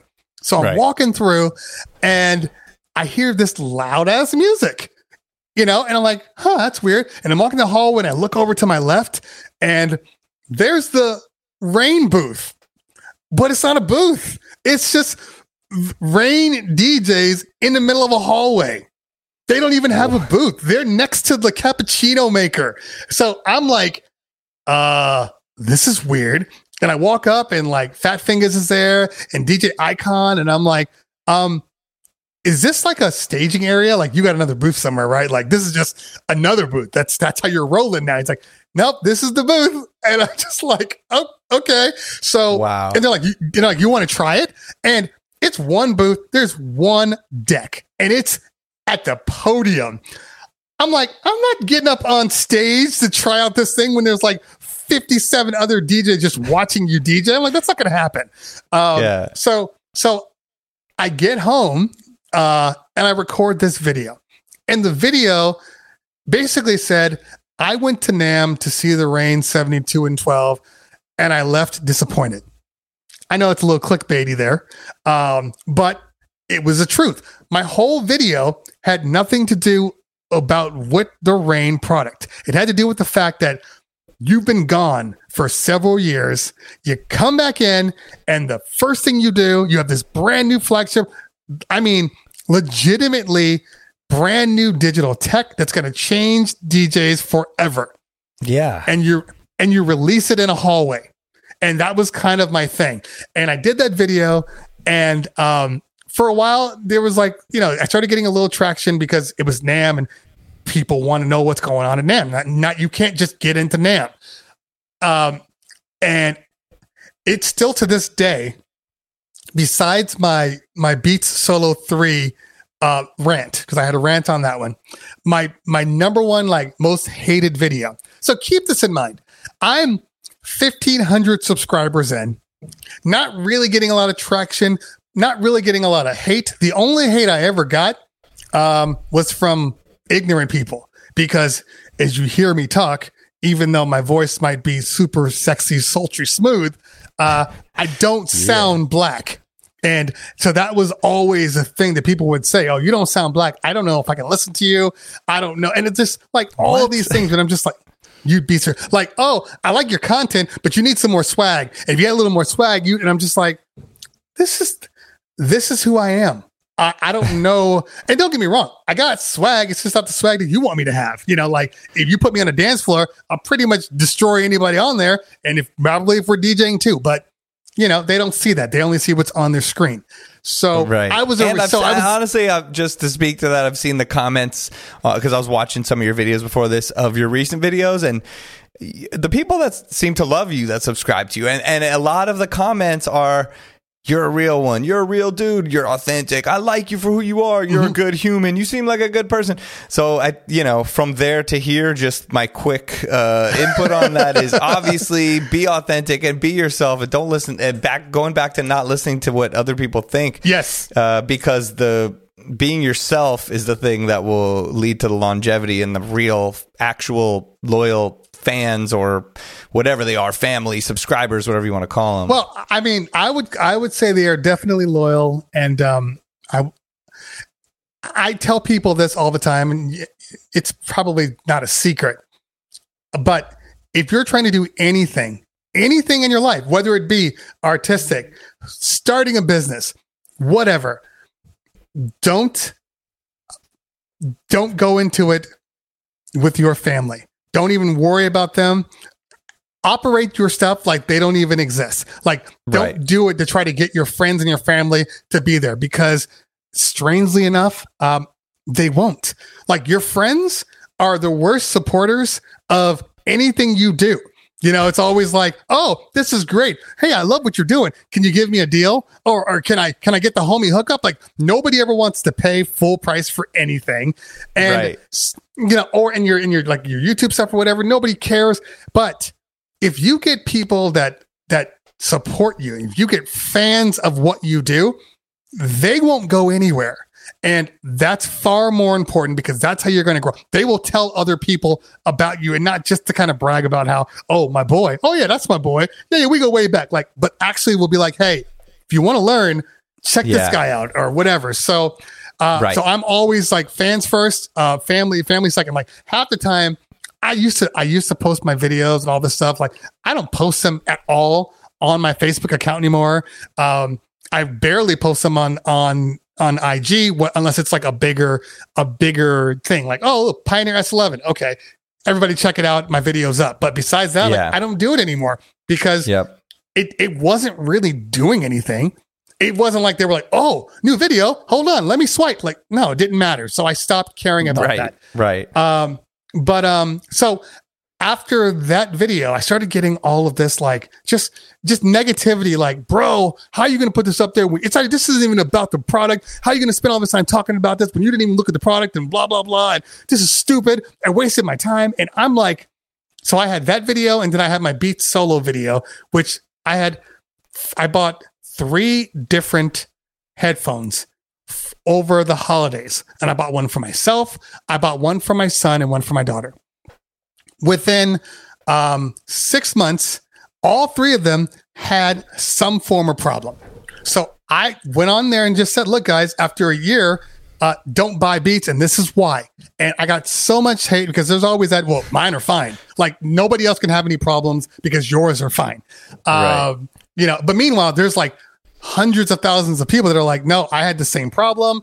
Yada, yada, yada. So, but I was getting so much hate from that video. And then my other video, I was tired. And then I was like a year straight of doing this stuff, 1,500 followers. I'm like, do I even want to do this anymore? And, but I kept on. And I think at a certain point, that's when my friends were like, oh, do this and do this and do this and shorten up your videos and you talk too much and you're too wordy. And I'm like, you know what? Thank you. But shut the fuck up. I don't care. And so I started doing videos about, I started doing these things called my thoughts videos. So if a product was released or it was announced, I would read up on it. And then I just give my opinion of the product, like what I thought. And I mean, and it was, don't get me wrong, it was educated. Like anytime, this is one of those things. A lot of people will give their thoughts videos or make an announcement. Oh, this new product came out and whatever. I not only looked at the video, I would go to their website and find the manual, download the manual, read the manual so I could know all the things that it did before I gave my thoughts video. Yeah. So it was an educated video. And all of a sudden people were like, oh, and they were communicating and contributing to the chat. Meanwhile, I didn't realize that like my numbers were growing. All those people that hated me, all of a sudden my numbers were picking up. And I was like, okay, this is weird. Like, why are they picking up all of a sudden? Start doing this. I did a video about the most popular DJ software. And I said, basically, Serato and Rekordbox are the most popular DJ softwares for DJs. And I'm only speaking about like local. I'm in California, but I'm only speaking about the US. I know that a lot of people are using other software outside of the United States. Tractor's big. I get it. I'm only talking about my experience in the clubs. And I said, people aren't using virtual DJ in the clubs. And so I do this video and it's getting huge numbers. And I'm like, this is weird. Like I'm at like 10,000 views in like a day or two. Like that never happens. Right. And a couple days goes by and I'm like, this is great. And then one of the guys that follows me, he's like, hey man, I just want to let you know, they're talking shit about you and laughing at you on the virtual DJ forum. And I was like, what do you mean? So I go to the forum and there's a post about check out this idiot who thinks he knows about virtual DJ. click on the post. There's like 30 pages of comments. Oh my God. Yeah. And I'm like, oh my God. So I'm going through all these comments and everybody's just like beating me down. Meanwhile, there are people like, look, he's not wrong. Like, I get what he's saying, but he's not necessarily wrong. There are little issues and blah, blah, blah. So I get down to the end. I create a profile and I say, hey guys, I'm glad I could provide you with a little humor. But you know what? You're right. I said some things about Virtual DJ without actually using them. So what I'm going to do is I'm going to subscribe to the Virtual DJ, software site. I'm going to download it. I'm going to use it. And then I will give my complete review on the product. So I did that. I did a video called Serato user tries Virtual DJ for the first time. And it was legitimately me turning on Virtual DJ and just kind of going through it. It was like a 30-minute video. And that one did huge numbers. And people were saying, you just don't know the product. You don't know what you're talking about. But I'm like, look, my whole point is, because I had so many issues, it's not that I don't know the product. It's that it's not designed for new people to walk in and actually understand the product. If you open up Serato, it's set up like 2 turntables and a mixer. So even if you don't know 90% of the bells and whistles, you can still use Serato. And that's what makes Serato so good. It just works. At least Scratch Live anyway. Serato DJ Pro is great too, but you know what I'm saying. Yes. So, but meanwhile, I'm still using it. I take it on parties with me. I'm starting to use it. And then I finally, after it must have been about a month, I did a 2-parter. One, where I talked about nothing but the good stuff. That was the first video. And then the second part where I talked about nothing but what I considered to be the problems with it. And I do these videos and they do huge numbers. And obviously the one where I'm talking about stuff that I like, people are like, this is great, amazing. And the ones I don't like, they're like, see, you don't know the product and you probably should have taken more time. I'm like, dude, this is what I do for a living. I don't need 7 years to learn about a product. It's a DJ's product. I think I can work it. Right. But after those videos, and Virtual DJ contacted me, because what I was saying ultimately was, look, guys, the product is fine, but you're not going into this trying to pull people in. It's almost like, you ever watch Curb Your Enthusiasm? Of course, the best. Okay, so there is an episode where the guy is converting there's a Jewish girl and the guy is making her convert to Christianity before their wedding, and Larry says, "What? We don't convert to them; they convert to us. This is what we do." and I remember that because that was my whole thing. It's like, look, if you want people to use your product, you don't make me change my mindset to use your product. It should be to a point where I can get to it. And then if I want to know more, I can take the steps. But from a starting point, I should be able to DJ the way I normally DJ. And then I can keep building off of all of the amazing things. Because there's a lot of stuff in Virtual DJ. All the amazing things that you are offering. But everything about it was you turn it on and everything is dumbed down for you. Like the sync is on, auto key is on, auto BPM is on, all of these autos. So it's I'm not even DJing. I'm like, what is going on here? So I put that out there and Virtual DJ contacted me and they're like, hey, we understand what you're saying. And, we'd like to make, we'd like you to be involved with it. But I didn't. But the funny thing is, when they come out with their new product, all the things that I had issues with, all of a sudden were gone. They had three different layouts. And one layout was like, oh, you're new to Virtual DJ?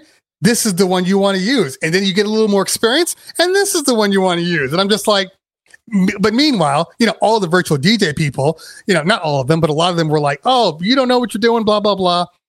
And then Virtual DJ. And I'm like, hey, I did my video I'm not saying I'm the reason that this happened, and then I showed the clip of my video breaking down everything. I'm like, see, but because I did that video, because I did the Let me try it out and I will tell you my review.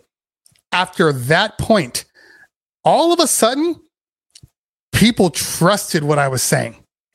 All of a sudden, people were like, you're a real one. Like, you actually took the time, learned a product. So now I know that when you talk about things, you're not coming at it from a I just need to get a video perspective. Like, you actually care about what you're saying to people, because in YouTube, all you have is your word. There's no, you know what I mean? There's no, well, it's like, no, you if your word is tarnished, you're going to lose people like that. So I've always made it a big deal to be honest with people, because I know that honesty, and I'm an honest person anyway. And I'm honest, and I kind of say it like it is. And a lot of people, when I first said it like it is, they thought I was being condescending and like had an ego. Like I was just talking trash, but it's like, no, this is just the way I am.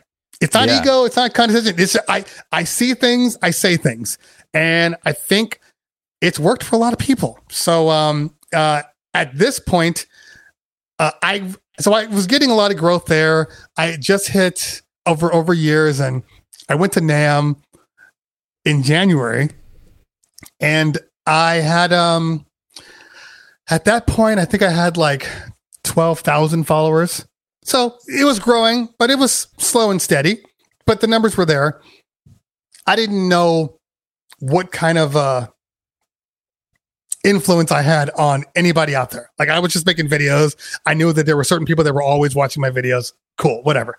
But, you know, no companies were contacting me to do any reviews or send me product or anything besides like Amazon people.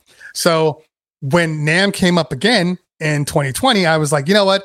This is the year I make contacts with everybody here to start trying to build. Meanwhile, I commented on Mojax's, I think I commented on Mojax's video, and he had contacted me. Oh, that's right. So I had released a video, another My Thoughts video about a product that was announced. And now I remember. Sorry. So it was Denon. Denon had a full-on like before NAMM, a full-on like they brought out all the big DJs, Mojax and Crossfader and Digital DJ Tips, and they were DJing on a boat with the new Denon hardware, and it was like this really cool thing. And I had said, oh, yeah, it'd be really dope. And one day I'll be there, but you know, it kind of jokes. Mojax contacts me and says, hey, do you have a connection within music? And I'm like, no, I don't have a connection with anybody. And he's like, okay, but you're going to be at NAMM. And I said, oh, well, yeah. And he goes, okay, well, let's meet up and I'll introduce you. And so I'm like, okay, you know, thank you. I don't know Mojax. So I'm like, we'll see what really happens. So I get to NAMM and I go with Paris, and you know Paris, I know Paris. Paris, before any of this stuff, was a promoter. So he was a big time promoter and MC, and everybody knew Paris. Paris was the guy. And so we go into NAMM, and and of course, all the DJs are coming up to him. Hey, what's up, Paris? What's going on? Oh, this is my partner, Terry. You know, blah, blah, blah. I'm like, how's it going? Nice to meet you. And we're walking through, and all of a sudden, somebody walks up to me. Hey, man, love your stuff. Oh, thanks, man. Appreciate that. Keep walking through. Hey, man, Cleveland Terry, love your stuff. And I'm like, this is weird. And he's like, oh, I guess some people know you. I'm like, I guess so too. And then like we get to the DJ area, and then like all these people are like, hey, what's going on, man? Oh, yo, can I take a picture with you and all this stuff? And I'm like, and I wanted Paris there so he could be my cameraman so I could get footage. So I was like, Paris, do you mind taking a picture? And I swear to you, he takes the camera, the phone, and goes, what is going on? It's like, what did you do before this? You made some weird viral video. Yeah. And so then he takes the picture, and he was like, he's like, I'm not used to this. Like, I'm not used to being the sidekick. This is weird. And meanwhile, Mojax is WhatsApping me like, hey man, I'm running a little late, but I will be there tomorrow. Yada, yada. I'm like, okay, we'll see if it's true. I'm not really sure. Yeah. I'm still going to go on doing my thing as if he doesn't help me. Because if nobody knows this, but if you go to NAMM, In Music has a completely closed area, and it has all their new product, but you can't get in without an invite. Like there's a bouncer at the door, like, what's your name? You're not on the list. Sorry. Right. So I was like, whatever. So then finally, so I'm going to like Reloop and Pioneer, and that's where I met Drew. I met Drew at Pioneer. He was one of the guys there, and he was like, "Hey man, I'm a big fan of your stuff." And I'm like, "Really?" Like, I've kind of trashed Pioneer on occasion. He's like, "No, but you tell it like it is, and it's not you being an ass. It's just you being critical and having legitimate issues." So I appreciate that. Like, I show all of the Pioneer guys your videos all the time, and I'm like, well, if you can get me at Connect, so I can maybe get some product, that would be great. Yeah. So meanwhile, then Mojax calls me. He's like, "Hey man, I'm here. Let's meet up at 3:00 and I'll get you in." I'm like, "Oh, like you were really legitimately serious." Keep in mind, I had never met Mojax, only via WhatsApp. So, and normal like internet, like never a conversation. So the first time I met him was at NAMM. And he's like, "Hey, what's going on?" He's like, "You here?" And he's like, "Okay, let's go. And he walks up and he's like, "Hey, do you know Cleveland Terry?" And Denon was there, Jason Stott was there. He's like, "Yeah, I know him. I watch his stuff." He's like, "This is going to be a guy getting big. I need you guys to let him in and show him some love, because he's got a voice that I think you need to have, especially in the mobile DJ market. You need to get him in." And I'm just like sitting there like, this is Mojax. Like, first off, not only is Mojax like legitimately like giving me love, but but he's watching my videos too. Like, I cannot even believe all of this stuff is happening. So I get in, and of course you get in, and then you're like, you see Phil Morris from Digital DJ Tips. He's there, and all the big guys are in there, and you're just like, I've arrived. Yes. And so after that, I was like, wow, okay. So then I did all my videos, and I continue to do my videos, continue to create my voice, because it has grown over time. Right. Getting more and more comfortable with a camera that's right in front of me, and being able to talk to people and actually tell a story. And that's been my big thing. When people used to say, "You're too wordy, get to the point," I would respond and say, "Look, I'm telling a story here, because a story, you're going to internalize what I'm saying far more if it's a story versus me just giving you text figures. Like, it doesn't work." So that's why I'm wordy, because I'm telling a story, and everything that I do has a story around it. But we get into quarantine. And again, I'm at like 12,000, give or take, 12,000, 13,000 subscribers. And I do a video because everybody wants to know how to DJ online. And, everybody was on IG and Facebook. That was the big deal, IG and Facebook. So I had never used OBS, never used any of this stuff. But because of who I am, I'm the tech guy of my world. If anything pops up, people call me, "Hey, tell me about this, tell me about that," which is why I made videos in the first place, to stop people from calling me all the damn time. So I just start reviewing OBS and seeing all the things and seeing what people are doing and all of that. And then this little thing about like how to get it in IG. Nobody had done a video on IG. So I was like, I want to DJ on IG. I think people would like to know how to DJ on IG. Let me just do this video. So I do this video. And do the video, and the numbers are good. It's like 10, 15,000. I'm like, this is a really good video. Keep in mind, like, my normal average, like my heights before were like 10,000 over time. Like, maybe I would, like, my virtual DJ ones got like 20,000, 30,000. So but that was over time. It was never like immediate. So I was like, this is a really good video. And then I did a couple other videos of like how to get around the algorithm on IG, and speed mixing and all these things. I did like a series of like 3 or 4 videos. Meanwhile, I'm still continuing to do my normal stuff, and Paris calls me and is like, "Hey man, I don't know if you know this, but like everybody keeps talking about your video." And like all my DJ friends are like, "Hey, how do you get on IG? How do you DJ there? Blah blah blah." And everybody keeps bringing up, "Hey, have you seen this one guy's video?" Yeah, and then he showed to Paris like, that's Terry, that's Cleveland Terry, that's my guy.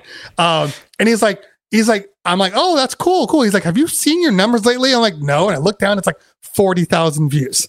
And I'm just like, this is weird. And then like 60,000, 70,000 views. I haven't even looked at the numbers lately. I still get people to this day replying like, hey, so I'm having trouble getting myself on IG. And I'm like, why are you even on IG anymore? But whatever. Right. Neither here nor there. So, those series of videos. I know certain people are just against it. I mean, I saw someone today. I know that's really dope. But I mean, I think this person, is building his IG like actively, and it's growing. And so he's doing his celebration of followers party like on Instagram. Oh, interesting. And seems to focus more on Instagram and YouTube. I guess he just doesn't get people on Twitch, but yeah. Everyone has their own things, but yeah, nobody wants to build. Twitch is the spot to go. Nobody wants to build. Right. Or they think that the certain audiences are different places. Yeah. And, if you're getting a huge reaction somewhere, I get it. I mean, like you said, you're building your YouTube in a certain way. You're up to over 25,000 subscribers now. I'm sure those people are expecting a different thing than the people that watch your Twitch all the time, Well, that's kind of the way I had put it, which is why, and I wanted to diversify, because I didn't want to just be locked to one thing, and then something happens, and now there's no avenue. Exactly. That's what I try to say to DJs too, because everyone's like, put your podcast only on Twitch. And I'm like, I'm down, but I'm going to do everywhere, because I want people prefer different things. Someone hit me yesterday. I listen to your podcast on YouTube all the time. Oh man, I always have it on Spotify. Oh, it's on Apple. Everyone has their own thing they want to listen to. Audible, it's on this, it's on that. So you got to just hit all the angles. Yeah. So I've and the funny thing about it is, so over the past year, everybody's got their kind of bars that they want to get to. And my first bar was 1,000 viewers. And then 5 was really, really cool. 10 was like, oh my God, I just hit 10,000 views. 10,000 subscribers, not views. Yes. And then it was like, okay, at 20, I will make a video. So I hit 20. Like, I was growing for the first probably 3 or 4 months of quarantine. I was growing at like 1,000 subscribers like every 2 weeks. Like, it was like insane. Like, I just hit 14. Oh wait, it's been a week later, I just hit 15. Like, just bizarre. It's definitely cooled down now. Now I'm averaging like 1,000 subscribers every month, which is still very good. I'm not complaining about that at all. Great. But it's continuing to push out content. So, and what's I know, Twitch, you get a follower and then a subscriber is someone that's going to pay you every month. On YouTube, a subscriber is someone that is a follower. But I know that they've implemented something called like join the group or something. There is a membership that you can sign up for. Actually, I have it. I just, for whatever reason, haven't turned it on, but it's very similar to the way Twitch works, where there's different levels. It's like subscribing, and then you're part of the deal, and you have a certain subscription with certain access to things. Yeah, and stuff. The only reason why I'm gonna end up doing that too, because I want to create a secondary layer in my Discord. So special things will go to those people who subscribe to either Twitch or YouTube or my Patreon, so it's more That's a good idea.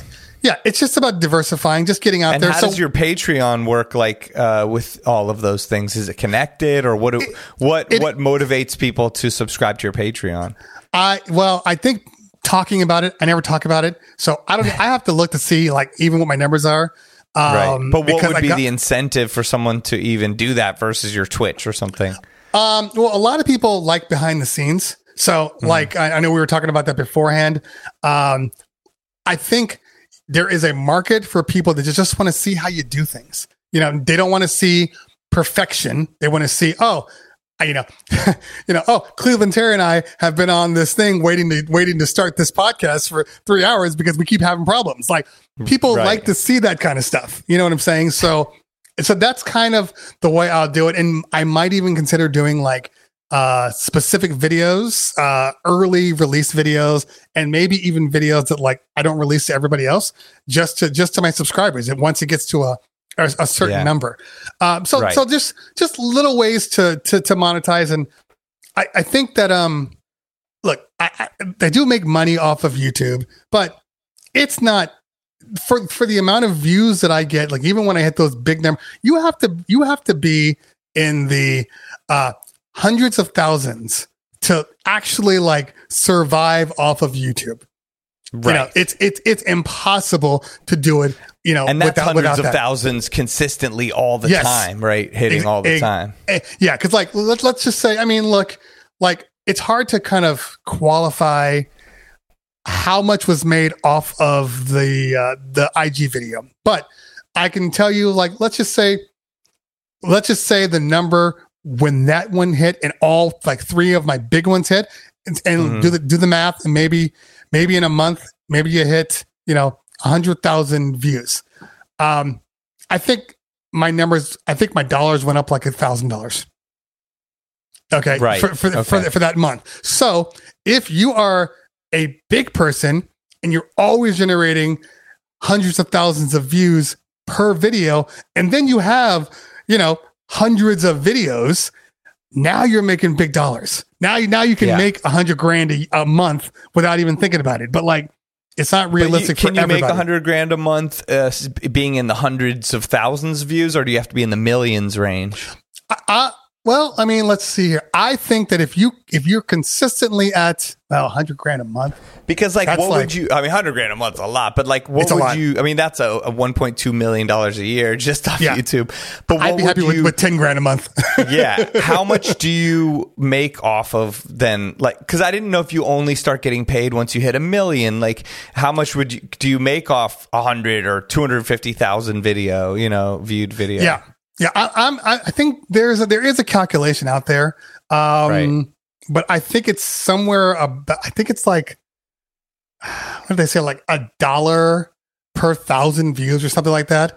It's interesting. Yeah, okay, it's something like that. But like if you are, you know, if you can generate that, and there are certain people out there that have like, you know, 50,000 followers, subscribers that will still generate a lot of money because their subscriber count is at 50,000, but their view count is like 100,000 every single video. Just for whatever reason, people aren't subscribing, but they're watching their videos.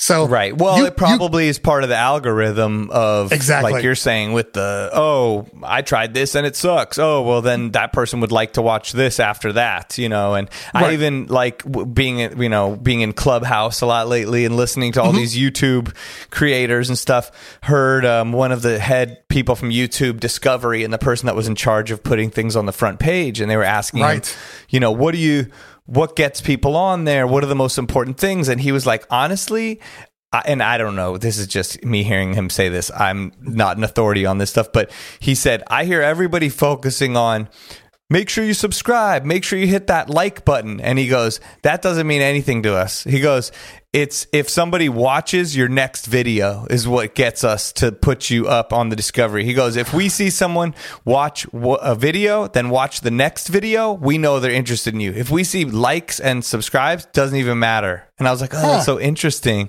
So their algorithm is probably based on a lot of things that people don't even realize, and they all get in this habit. And this is someone that doesn't, you know, you're more of an expert in it, but yeah, it was interesting to hear from him, kind of from the horse's mouth, like yes, that stuff helps. The more likes, the better. The more views, the better. The more all subscriptions.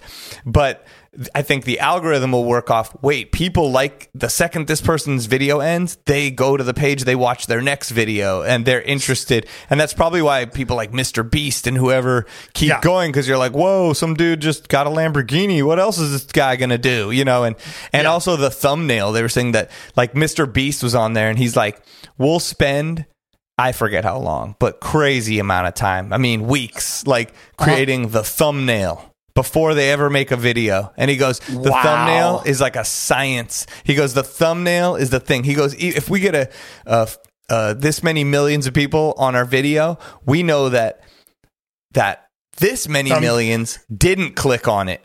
And he goes, so we know that even if we got 10 million, that 100 million didn't. So we need to make our thumbnail even better. And he goes, the first 5 seconds or the first 7 seconds matter so much. He's like, I'll redo my intro for days and days, and we'll go crazy over it. Because exactly the wording I say with the exact words and the timing is what sucks people in. And if they make it past that 5 second point, so you got to like the thumbnail and then the thing. I mean, that's just from me listening to them. I don't do YouTube that much. And definitely he is right. But it also depends on what kind of content you're creating, because he's making he said consumption that too. content. He said it has to be he said his goal obviously is to do the craziest thing you've ever done in the whole world and then make it crazier than that. You know, like, gotcha. So yeah, right. That's beyond. I mean, he's a one of a kind. But just listening to them talk, it was interesting to know how much the thumbnail matters, how much the people watching, how long they watch your video, and if they watch the next one, and there's so many factors to it. Yeah, I find in the thumbnails are important, but then you have people like a Peter McKinnon who just has like a picture and nothing on it, just a picture, and it just people are like, oh, so it is important. Right, but they must be. Another Mr. Beast funny thing is that I follow him on Twitter, and I saw him post this morning. There's someone in Russia that takes every single one of his videos and uses the thumbnail and just photoshops their face on it, and it's the biggest channel in Russia. It's so crazy. It's like they hacked the system. Yeah. No. To be honest with you, I that is actually one of my number one things this year is to improve on my thumbnail, because I've never really, I'm one man operation here. So it's like, I make the content, I edit the video, I got to Photoshop my thing. It's like, it's so much stuff. Right. But, we're all doing this like ourselves. And then that is the goal to like, if you could bring in, cause everyone's like, oh, I want to keep it all in house. But if you could bring in someone to help you in whatever business it is, and they can increase the thing, it's worth it, because you'll be paying them something, but they will be increasing your business tenfold, you know? I keep thinking about bringing in some sort of not a manager, but like a, well, I guess it's a manager, like a PR type manager that can like make connects with all these other places. Or a great editor. I watch a couple other YouTubers and I watch their Twitch stream, and they'll especially an editor. They'll talk, and this guy was like, once I brought in this guy I watched all of his stuff, and I saw how good he was at editing and making the thumbnails. Now his full job is just to take my stuff, edit it, and make the thumbnails. And he's like, my channel has gone exponentially up, that's from bringing this guy in. And he's like, I was scared to pay him at first, and then it changed my life. Yeah. And it made me realize, wow. So it's really just like anything in life. You got to find someone that's really good at that specific thing that you don't want to do. And you're very good at talking on the mic, reviewing the things, being authentic, and then maybe someone else could focus on the thumbnail and the editing, 100%. And it could take you to that, I need some interns that will finally, but it is interesting what he said, the YouTube guy, because I try to make it a point that anytime I have a video, your videos should connect to other videos that you do. That's kind of a key. So if you're like a review is different, but let's say I do a review, okay? And then that review kind of takes you to maybe a competing product. And that's the thumbnail that pops up at the end of the review. But if I do a 30-day later video, like I did one on the S11, I will say in the video, but check out my comprehensive video, because that really goes into detail about this product. People make a note and say, after this, I want to see this. So it's everything you do. It should really be connecting to other things you do. That way, it always sends somebody somewhere else. And so you're maximizing the amount of work you're putting in, because you're putting in a lot of work. Right. So and even how you do with Twitch. Like I watch your I watch your Twitch, and how you'll do a whole show, and then you'll either chop parts of it up, or you'll use the whole thing on YouTube and kind of make the Cleveland Terry ecosystem where it all feeds off each other, all the different social media, and you're creating footage for each thing. It's actually the first time that I've had people on Twitch say, "Oh, I didn't even realize that was your YouTube channel. I didn't know you were the same person." So it's like, okay, I am making new people. Diversification actually works. But when you become partner, you're technically not supposed to stream. You're not supposed to stream to different sites at the same time. So I said, you know what? It's interesting because I do see partners doing it. I don't know if they made their own deal or if maybe DJ partners aren't big enough because they're not like gamer partners. That's what it is. 100%. It's like, who cares? If they get big enough, we'll stop them. But I agree. Yeah, but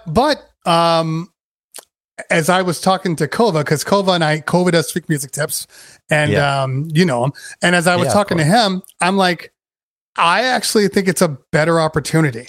Yeah, some people on YouTube are going to be a little annoyed that I'm no longer shooting these things here, but one, either they just come over to Twitch in the mornings, they know what time my thing is, and they can watch it there live, or after it's done, I download it, and the only difference is you're not going to see the whole video. I'll cut it up, and then I will turn the 2 hours of tech that I just talked about, especially like my ask me any question type tech, I can turn that into 7 or 8 videos. So now I'm posting 3-minute videos, every day, and I'm always having content out there, even if it only generates 1,000 views. If my normal videos, like I'll do 1 to 2 videos a week, that was usually all that I could really come up with. And I hope that my views at a minimum hit 5,000 views. Okay. 10,000. I'm happy. I'm like, okay, we're at a good point. Anything else after that, that's like gravy. So, because it's not just the 10,000 views you make on that video, it's the 10,000 views you make on the other 100 videos that you've already made. It's all about the numbers game, and just keep creating content. So you might not get 10,000 views on a video you posted 6 months ago, but maybe you get 500 views, and 20 other videos get 500 views. And next thing you know, now you're making 10,000 views on all these other videos. So, because it's just about content, and the more content you put out, the higher your numbers go without you even trying. Because I learned really quickly that when you're making videos, because people are always like, oh, I make videos, nobody's watching them, so I'm going to completely change my format. It's not working. It is working. The problem is people don't trust you yet. Because if you're anything like me, I'm a big sci-fi nerd. Like I watch up a lot about like quantum theory and, stuff like that, like real sciencey stuff. And I'll pull somebody up and they'll have a great video. I'm like, that was cool, whatever. And then YouTube, as smart as it is, will see that I like that video, or did I even watch that video? Next thing you know, I'm on my main page and it's like, hey, here's another video from this guy. Oh, that looks interesting. Let me click on that. By the third click on a video, if I'm still liking him, subscribe. So if I'm like every normal person out there, if somebody watches my one video, if they say, wow, this guy's kind of cool, I like what he's doing, but they're probably not going to subscribe immediately. Right. But they see another video, I pop up in their chain, because I know I pop up now. If you're doing anything DJ related, like one of my videos is going to pop up. It's just the nature of what I'm doing now. But after a certain point, they've seen enough. They're like, okay, this guy's good. Let me subscribe to him. So content is everything. But if somebody sees my third video and says, I like what he's doing, let me see what else he's got, and then they go to your catalog and you don't have anything there, they're not going to subscribe to you. It's just not going to happen. So when people are like, I don't understand, I'm not getting any subscribers, but I'm making all these videos, it takes a certain number of videos just to get people to say, okay, I'm willing to subscribe to you, because I know now that you're continuing to make videos. This isn't a one-off. So you have to continue to make videos, and don't worry about the numbers in the beginning. The more videos you have, the easier it is for somebody new to look at your videos and say, I want to subscribe. It's a numbers game. It's so true. I know it's my habit like that too. I'll watch someone, I'm like, wow, I really appreciate this information, I'm gonna click the like. And then if they pop up again or happen to click another one, I'm like, should I subscribe to this person? And then probably it takes but then I know they're going to start coming up all the time in my stuff and I might not like it. Then I actually look at their about sometimes and I'm like, okay, oh, really? How much? Okay. Sometimes I'll kind of see what's up, like if there's anything weird, maybe, because I don't want to have too many subscriptions on there. And then sometimes I'll look at their social media too to like see if they're kind of faking it or something. That's a big deal though. I'm the same way where you're like, I don't want all this stuff in my feed. So you have to be really like Paris. I'm talking about Paris a lot in this show, but he's my best friend. So that's what happens. Yeah. So we have a Check 1 2 YouTube page, and he's like, oh, by the way, I signed us up for YouTube Premium, so everything's open. Watch whatever you want on there. Great. Right. I start going on there, and Paris, what Paris likes versus what I like are completely different. So I'm on there, and it's like all the hip hop channels and so rumors hip hop channels and Black China this and blah blah blah. And I'm like, I don't care about any of this stuff. So I ended up getting my own premium. He's like, why are you paying for it? I have mine. I'm like, because it doesn't work. I'm not getting any referrals of things that I like. It's like, do you ever have a Netflix account? And you have your profile, and then somebody goes on and starts liking and changing all the stuff that you like. I share my Spotify with my family, so it's a nightmare. At the end of the year, I'm like, I'm not posting this. It's like, here's what you've listened to, and it's like Pokemon theme song. I'm like, I want to be the very best that no one ever was. I'm like, yes, I have listened to that 7 billion times, but right. You know, That's it's funny. not tracking me correctly. I need to get that Spotify family account. Yes, change it. I'm an Apple Music Same guy. with Amazon. Like my Amazon Video, like they don't split it. Like Netflix, I at least can have my son and the Amazon Video. I'm like, oh, no, it's there now. But, yeah. It was just showing me like soccer videos and little kid things, and I'm like, come on, I'm trying to watch a show here. We bought this property with my mother and father-in-law. So we bought a larger property and they built a house on it. So the entire home is on a mesh internet system. They don't even have internet. So everything they do is through there. But so we share all of our stuff. We share the internet, all the channels and everything. And they have Apple TVs. I put it up, log in. But Netflix, even though we have like the HD higher end package or 4K package, it gives you like 5 user profiles. So I have myself, my wife, my two younger ones, my daughter who's in college, she shares my Netflix. So we're out of Netflix profiles, right? So then, so my mother-in-law, she goes on to Netflix and my profile is like the main profile. So even though it pops up and it's like, choose who you want, I'm the one in the middle. I'm the first one. So she just clicks on it. And all of a sudden I'm like, why the hell are all these like Christian Bible movies and horror movies? They're all popping up on my stream. And it's like, oh, I'm like, damn it. This is ruining everything. But, you know, that's hilarious. It is what it is. It is what it is. Yeah. And YouTube is serious with that shit. I mean, after watching that Social Dilemma movie, I was like, oh, God, I knew, but I did not know how deep, you know, that goes. I had to go back through all my kids' YouTube watching habits because, I mean, it'll suck him into these worlds, you know, Roblox, Minecraft, soccer videos, whatever, crazy shit that I'm like, I want to make sure you're watching the right things and good people, not weird humans, you know. But it's also harder though, because of quarantine. Like we were the same way when we started getting harder on like my youngest. She's 8 now. When Momo entered the building, when Momo entered the chat, you know Momo? I'm thinking. Fortunately, no, I don't know Momo. Okay, so Momo was this insane looking creature. Like horror creature that they were posting in like YouTube Kids, and the girl would pop on and it would have like a normal JPEG, like, you know, Barbies and blah blah blah, and they'd pop on. And it's I know what you're talking about, and they're trying to mess up the kids, like somebody's like actively sabotaging it. I know. I deleted YouTube Kids. I was like, this is a nightmare. It's worse than YouTube.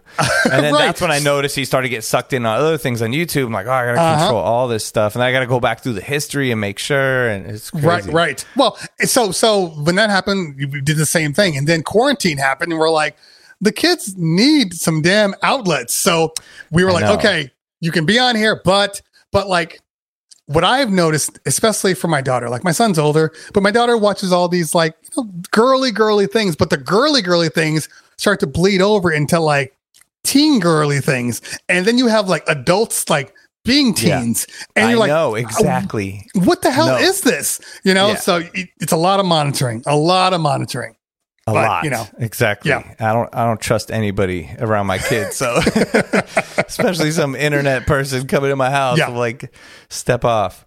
Yeah, exactly. Well, man, we tackled so many topics. I wrote down like all of these different things, and you really hit on a lot of the things. I didn't even have good. to ask you about it, but I mean, you're a professional, so.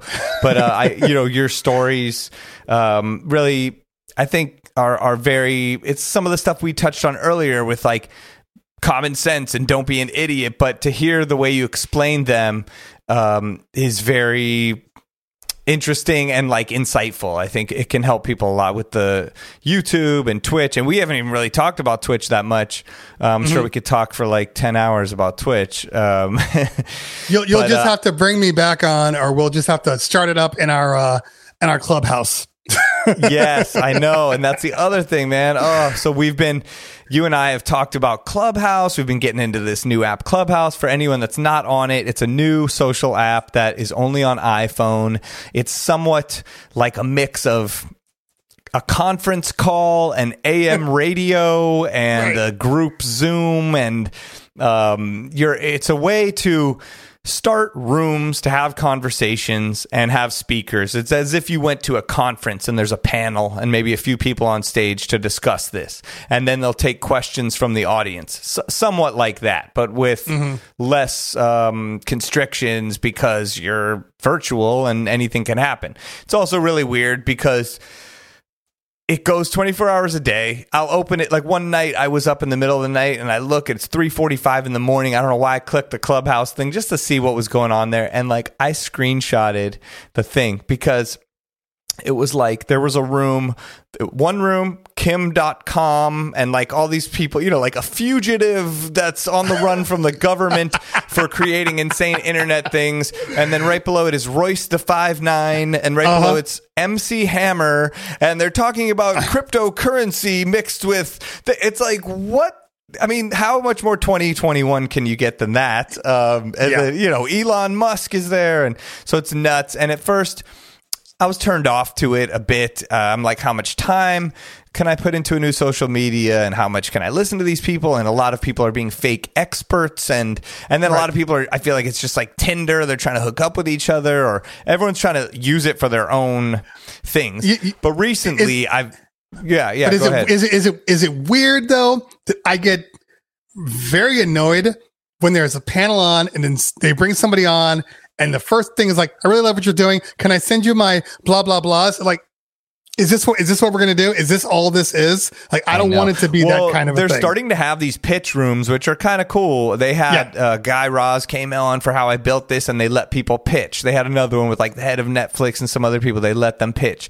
So I think that's cool. It's finding its legs. It's finding its thing. And I went into the room that they do every Wednesday at 6 p.m. called Welcome to Clubhouse, where the heads of Clubhouse explain to you what's going on and how to use it and what's coming, and explain the monetization. And you and I talked about like, what's the point of this and all of that. So it's all being figured out. And now I like it more. And you and I have talked about, okay, let's try to start a couple conversations in rooms. And I'm excited for it. I think it'll be cool, but it does take a lot of time. It takes a lot. It takes a lot of time. And I'm at a point in life, and everybody's at different phases of their growth.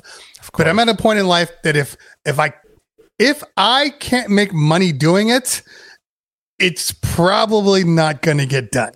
So if I see things and it's like, oh, Clubhouse, I'm like, okay, cool. But what's the future for monetization? Because if you tell me we're not going to do it, then it's just a waste. I might as well bring everybody to my Discord and call it a day. Right. No, they really, really did. I mean, we'll see how much they stick by this, but the creator was on there saying, we don't want all of your data. We don't want to make money off ads. We want this to be direct to creator situation where people are sending you tips, people are paying to get tickets to come into your room. All of these ideas sounded great. That would be amazing. Yeah, that would be amazing. Yeah. So, and I'm assuming if you get good at hosting rooms, people will ask you to moderate their room. I mean, there's all kinds of things. I watched a YouTube video this morning on live selling, like selling online through live streams. And years ago, maybe a couple years ago, my friend put me on to this crazy stuff that was in Asia. I think it was only in China.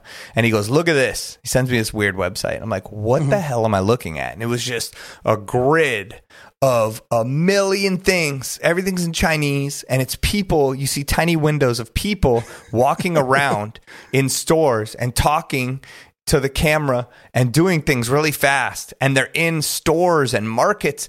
I said, what the hell is this? And he goes, it's the biggest thing in Asia. I don't know if he's right, but they go shopping. They live stream themselves going shopping and sell to you. So they go shop. So they're at Supreme, and you're like, buy me that shirt. They're personal buyers online, virtual for that's their amazing. whole chat. And it's turning into this massive industry. I mean, like I heard it's huge out there. And so, okay, they go to the tea shop, and they're in there. Oh, they're chat. Oh, buy me the green tea. Get me this one. Oh, I can't get that. Who knows where these people are writing in from? And then they can sell it at a premium and sell out to them.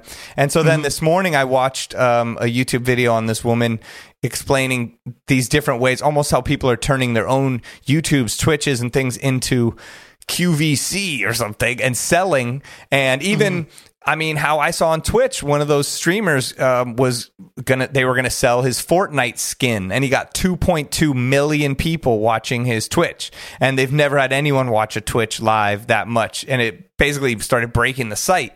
But it's these new ways, and they were explaining like, okay, you could sell through the live, so who knows? There's tons of opportunities. Oh, and then that's what made me think of it, is that she was telling the people that were hosting this show that she was the guest on, that people are hiring people that are very good at being YouTube or Twitch personalities to moderate and be the sellers for the channels, because the people may not be good that own the product. So they're like, okay, let me hire someone that's good at hosting a show. Great. And then great. So who knows? Everything is like these trees with branches growing out of it. It just keeps growing, and you're like, there's a leaf sticking out. There might be something coming out of there. And Clubhouse is the new thing of that. Live streaming is the new thing of that. And you have to just, I guess, put in the work and still learn about it. I mean, there's so many industries, even with the cryptocurrency stuff and all the NFTs, the non-fungible tokens, and people selling artwork, and these kids, 18-year-old kids selling $5 million worth of artwork in a night on these sites. Insane. It's just mind-blowing. I've been in those rooms as well. And even this, I don't know if you've messed with this thing, NBA Top Shot. Have you messed with that yet? No. What? Oh my God. I've started to get obsessed with it, but it's trading cards, right? It's just how trading cards are blowing up again. Yes. I did see that. A couple of friends of mine have some that are selling for like $1,000 a piece, and they were like, I have like 30 grand here right now. So yeah, I did hear about that. It's insane. That's crazy. So I waited in a digital line the other night. I was number 43,692 or something, and I got in there 5 hours before you even could get in, and I was doing it for my son just because it's fun. He likes to collect baseball cards, basketball cards, Pokemon cards, Yu-Gi-Oh, whatever, all that stuff. Right. So I said, look at this thing, it's crazy. They used a blockchain to mint these moments, and they've partnered with the NBA, and you could buy a LeBron dunk, an Anthony Davis assist, a Steph Curry something, all these things, right? And I thought, okay, I'm probably one of the first people to know about this. This is some weird little thing. It might not even exist after a while. So I start going in, and I bought like an Anthony Davis thing for fun for like $13. And I think this was maybe less than a week ago. I looked this morning. That shit is worth like $78 this morning. We waited in line for that pack. We bought the pack. It was $14. Right. Already, like, we got this Tyler Hero card. Like, pull it out. it's already selling for $150. Like a couple minutes later, I look the next day, $220. I look the next day, $3. I looked this morning, $500. I got this Kevin Durant card. It was worth $8. Then it went to $78. Then $98. Now it's $300, $400. Like, it's insane. I don't know if it's just hype and mania, but there's just new things emerging at all. Yeah, but it's just these new things are emerging all the time, and you got to keep your eyes open to all of it, because there's opportunities within it. I mean, we're going off on a tangent, but it was just going off of what you're saying with doing things for money or not, and exploring and getting into it. And Clubhouse has been a cool place to learn about these things as well, and just hear people that are very well educated on it talk about these things, from the YouTube to any of it. So I appreciate Clubhouse for what it is, and hopefully you and I will start a couple cool fun rooms, definitely meet some people, and all that stuff. I've already got the buy-in. I had to, because I'm already doing enough stuff. I know, me too. Trust me. But I'm like, I'm thinking about doing this with my guy Spider, and she's like, "Do you guys get along?" Like, your wife said that? Yeah, I'm like, what is this? Yes, Mom. Like, I hate him. That's what's going to make it good. We're going to fight the whole time.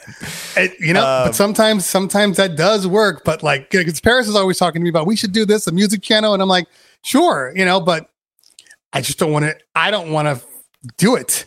Like, I don't want it to be another thing that like, it's all me coming up with everything. I don't have any more energy. Clubhouse, I think you can experiment with. Like, it's just like this. Definitely. We could get on, mess around, and then I noticed people are starting to turn that. They're asking if they can record, and then they'll turn that into a podcast. They'll turn that into a YouTube or whatever they turn it. Gary V's doing that. Well, I'm considering making a new YouTube channel just for the Wake Up Show stuff, the Wake Up in Cleveland stuff. Just after posting a full thing, and then keeping my clips. Maybe even just putting the clips there. There's so many avenues. And like, if you look at Joe Rogan, Joe, before he signed his last deal, but he still has. I think he's on Clubhouse right now, because I've just got like a million alerts that are like, there you go. Enter the Joe Rogan overflow room. There's so many people listening, they can't all fit in the room. I'm like, I turned on the alerts for Clubhouse, I think, which is not smart. I had them off forever. I turned it on like 2 days ago, and even during this podcast, my phone has gone like 70 times. I'm like, stop buzzing. No, I screwed up. I screwed up when I asked you what are your likes, and selected them. And now it's choosing things that it thinks I want. And every time I'm like, I don't even care about this. But you got to get up to a certain number before they can kind of stop doing it. I don't even know. And then my name too, like my name just, it said DJ Spider. You were with me in that room, and this guy pulled me up. He's like, we've got the host of a podcast, DJ. And I was like, okay, thank you. That does make sense, but I tried changing it. It has that thing. It's the scariest alert ever that says, this can only be done once when you change your name. So it says, please make sure this is right. So I'm like, damn, man. I tried changing it to DJ Spider as one name, but it won't let me. It needs a last name. So I was trying to figure out how I can make my name DJ Spider as the first name to show up. And then, I don't, something like that. Mine just says Cleveland, doesn't it? Yeah, but when I click on yours, it says Cleveland Terry. On mine, when you click on mine, it says DJ Spider. But I see other DJs that come on, it says like DJ Scratch or DJ whatever. So I didn't know how they got that. Or if I should just put Spider. But then people are going to be like, we're scared of this guy. He's just a spider. I'm going to figure it out. No, if you put DJ Spider as one word. I did that. And then it said, you must have a last name.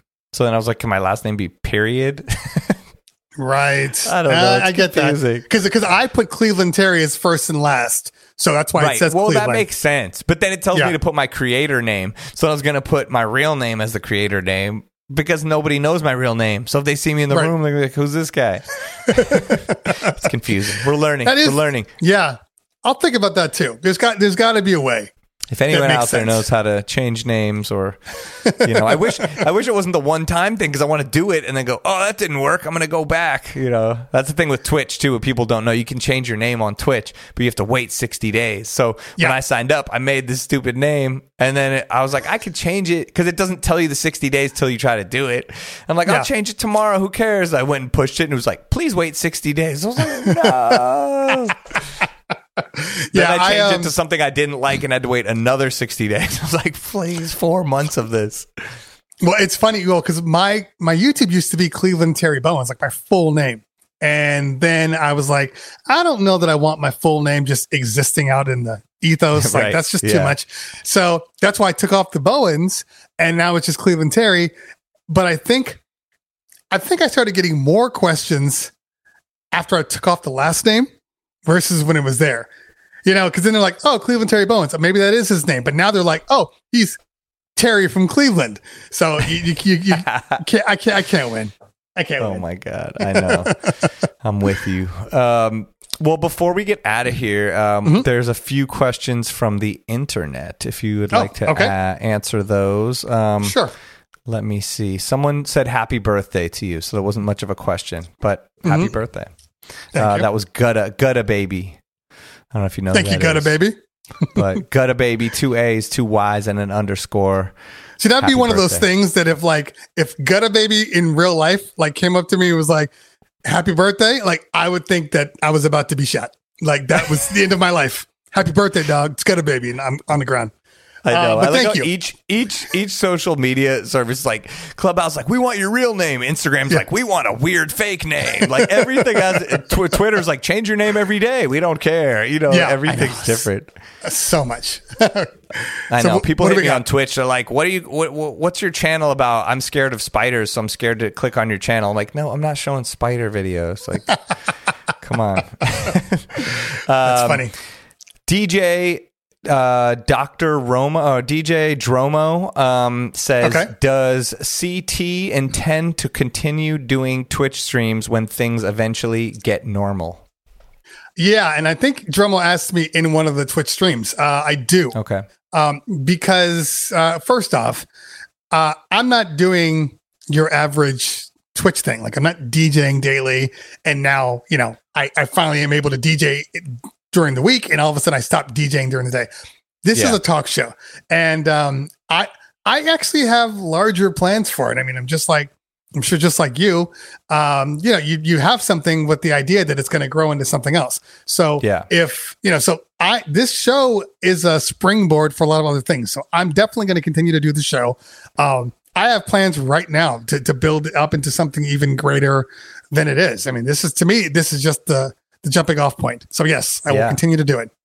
Great. That is good. People get a lot out of it. I mean, I don't know if you listened to the Green Lantern episode, but we talked about you on that one.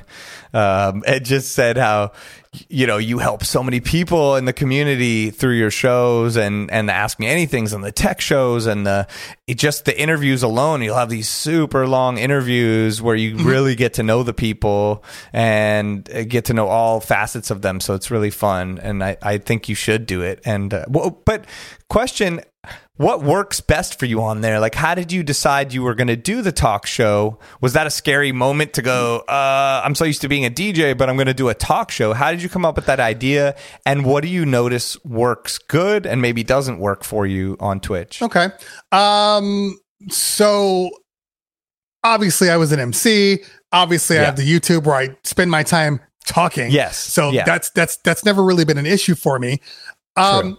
I started DJing, and as everybody else did on Twitch, and it was fine, but I don't know. I love DJing, but I wasn't really getting the creativity part of it that some others are getting from it. It just wasn't working for me per se. Then before the Tweak Music Tips show, which I was on with Mojax, before that first one, I did a show with Stubbs the Chief Rocka, and he had a show that he had a podcast. So I did that one, and I remember Stubbs from the Get Down. Or from not Snapback. that From Get Back. Snapback. Sorry, I'm gonna. Yeah, it's from Snapback. Yeah. Fun Yes. fact. I'm like 99% sure it's the same person. We went on a television show together and battled each other, and he beat me. And it's somewhere in the ether of whatever the world is. But I remember getting asked to go on this television show. I'm like, I'm not a battle DJ. I don't even know what I'm doing. And like, Right. I would love to see this video. It must have been 10, 15 years ago, but I'm like, I'm sure he still has it somewhere on a Betamax. probably we got to find it. But yeah, shout to Stubbs. So he did the show, and it wasn't per se me looking at the show and saying, I can be better than this. It was never like that. But it was like, this I think I can do. And so I kind of put it to the side because it was like, maybe I'll start a podcast or whatever. And then Tweak Music Tips was on board, and then they had us on there.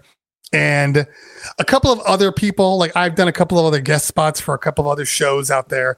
And I was like, this kind of feels right for me. So as far as DJing, like I didn't have a consistent schedule. So the numbers were just okay.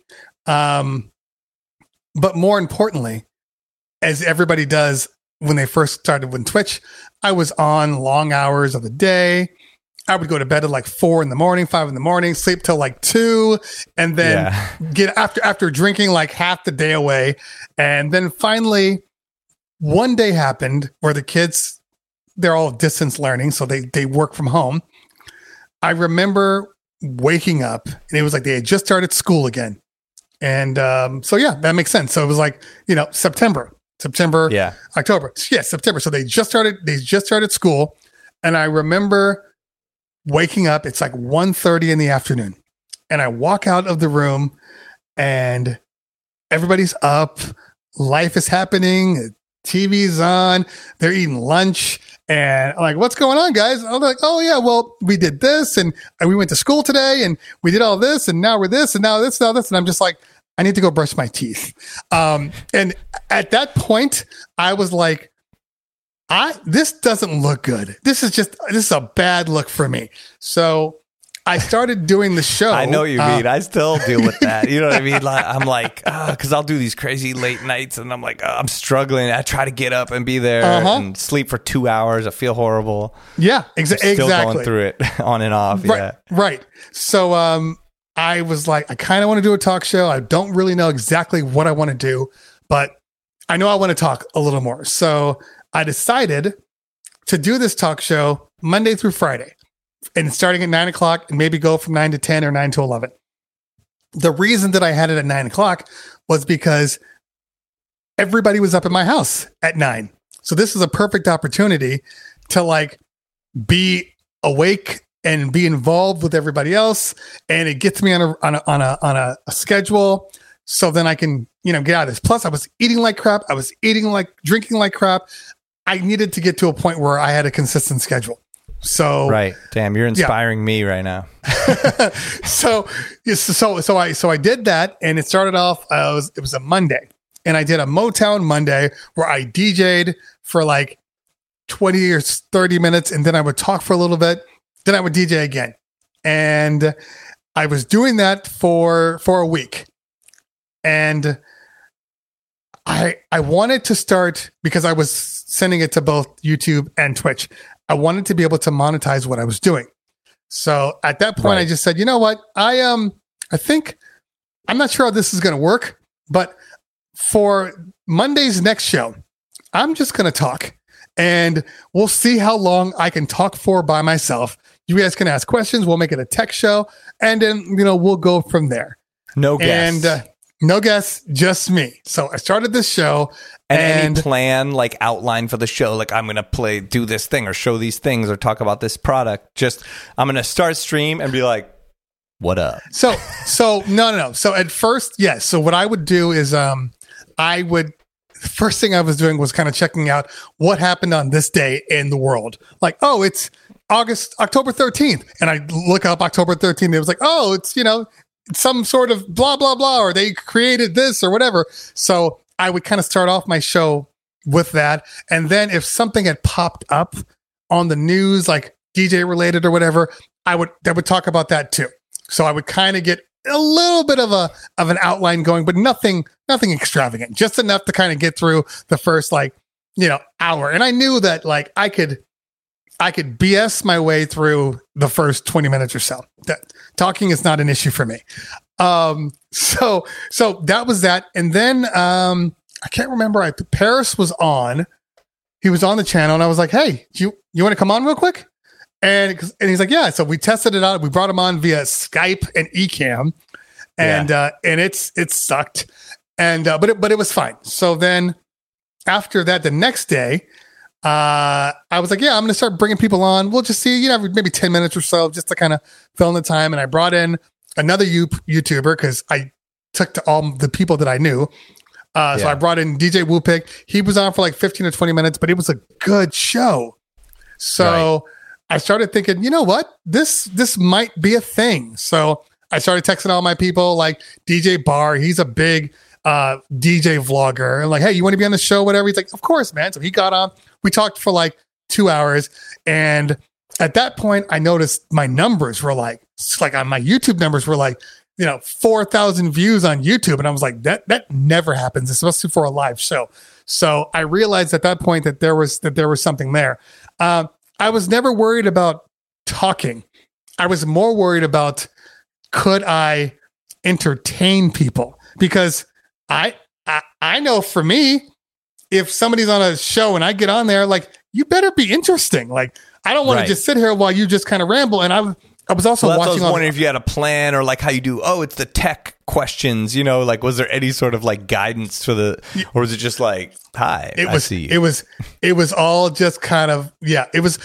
Look, I'm very good at being able to like fill time, so that was never an issue.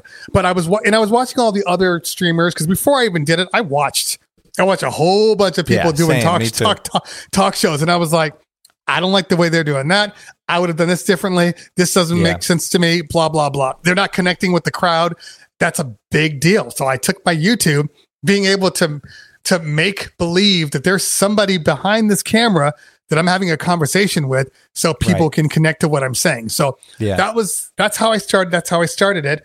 And then, I started just basically cold DMing people like, hey, you want to be on the show? I got this show. You want to be on there? And just seeing if people would say yes. And, people did say yes. Fortunately for me, I did have the backbone of YouTube.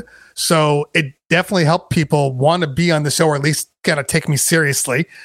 And, that was it. And then when I didn't have shows, I noticed, and this is actually a good point. So one of the things that I changed almost immediately after I didn't have a guest on, and I would do a show just with me. And I noticed that like my numbers like took a dive one day. And I thought that was really weird. So the next time I was without a guest, I created in my subject everything that like at least the top 4 or 5 things that I wanted to talk about. Even if I didn't talk about 4 or 5 things, they were actually in the subject line of your stream. Of my title. stream. Okay. Yes. So if like Reloop came out with a new computer stand, I'm like, we're talking about Reloop stand and this and this and that. And then people were on. And even if like I didn't have the Reloop stand on, we'd go online. I'd check out the specs. I would do what I'm normally doing when I'm researching before I release a video. And a lot of people kind of, I guess, really liked it. And, I'm kind of a smart ass. I don't take too many things seriously, and I kind of speak what's on my mind. So I think people just kind of gravitate to it, and but not in a bad way. Like I speak what's on my mind, but I'm also smart enough to know that like what you can say, it doesn't go away. So if you say something, especially on this kind of stuff, man, so you have to be smart about what you say and how you say it. So I've always been very good, and this comes from my consulting life, because when I first started consulting clients, the clients that I called on were all like local revenue managers for cities. So say Santa Monica was one of my cities. I would go there and talk sales tax and the future and projections and what businesses are doing.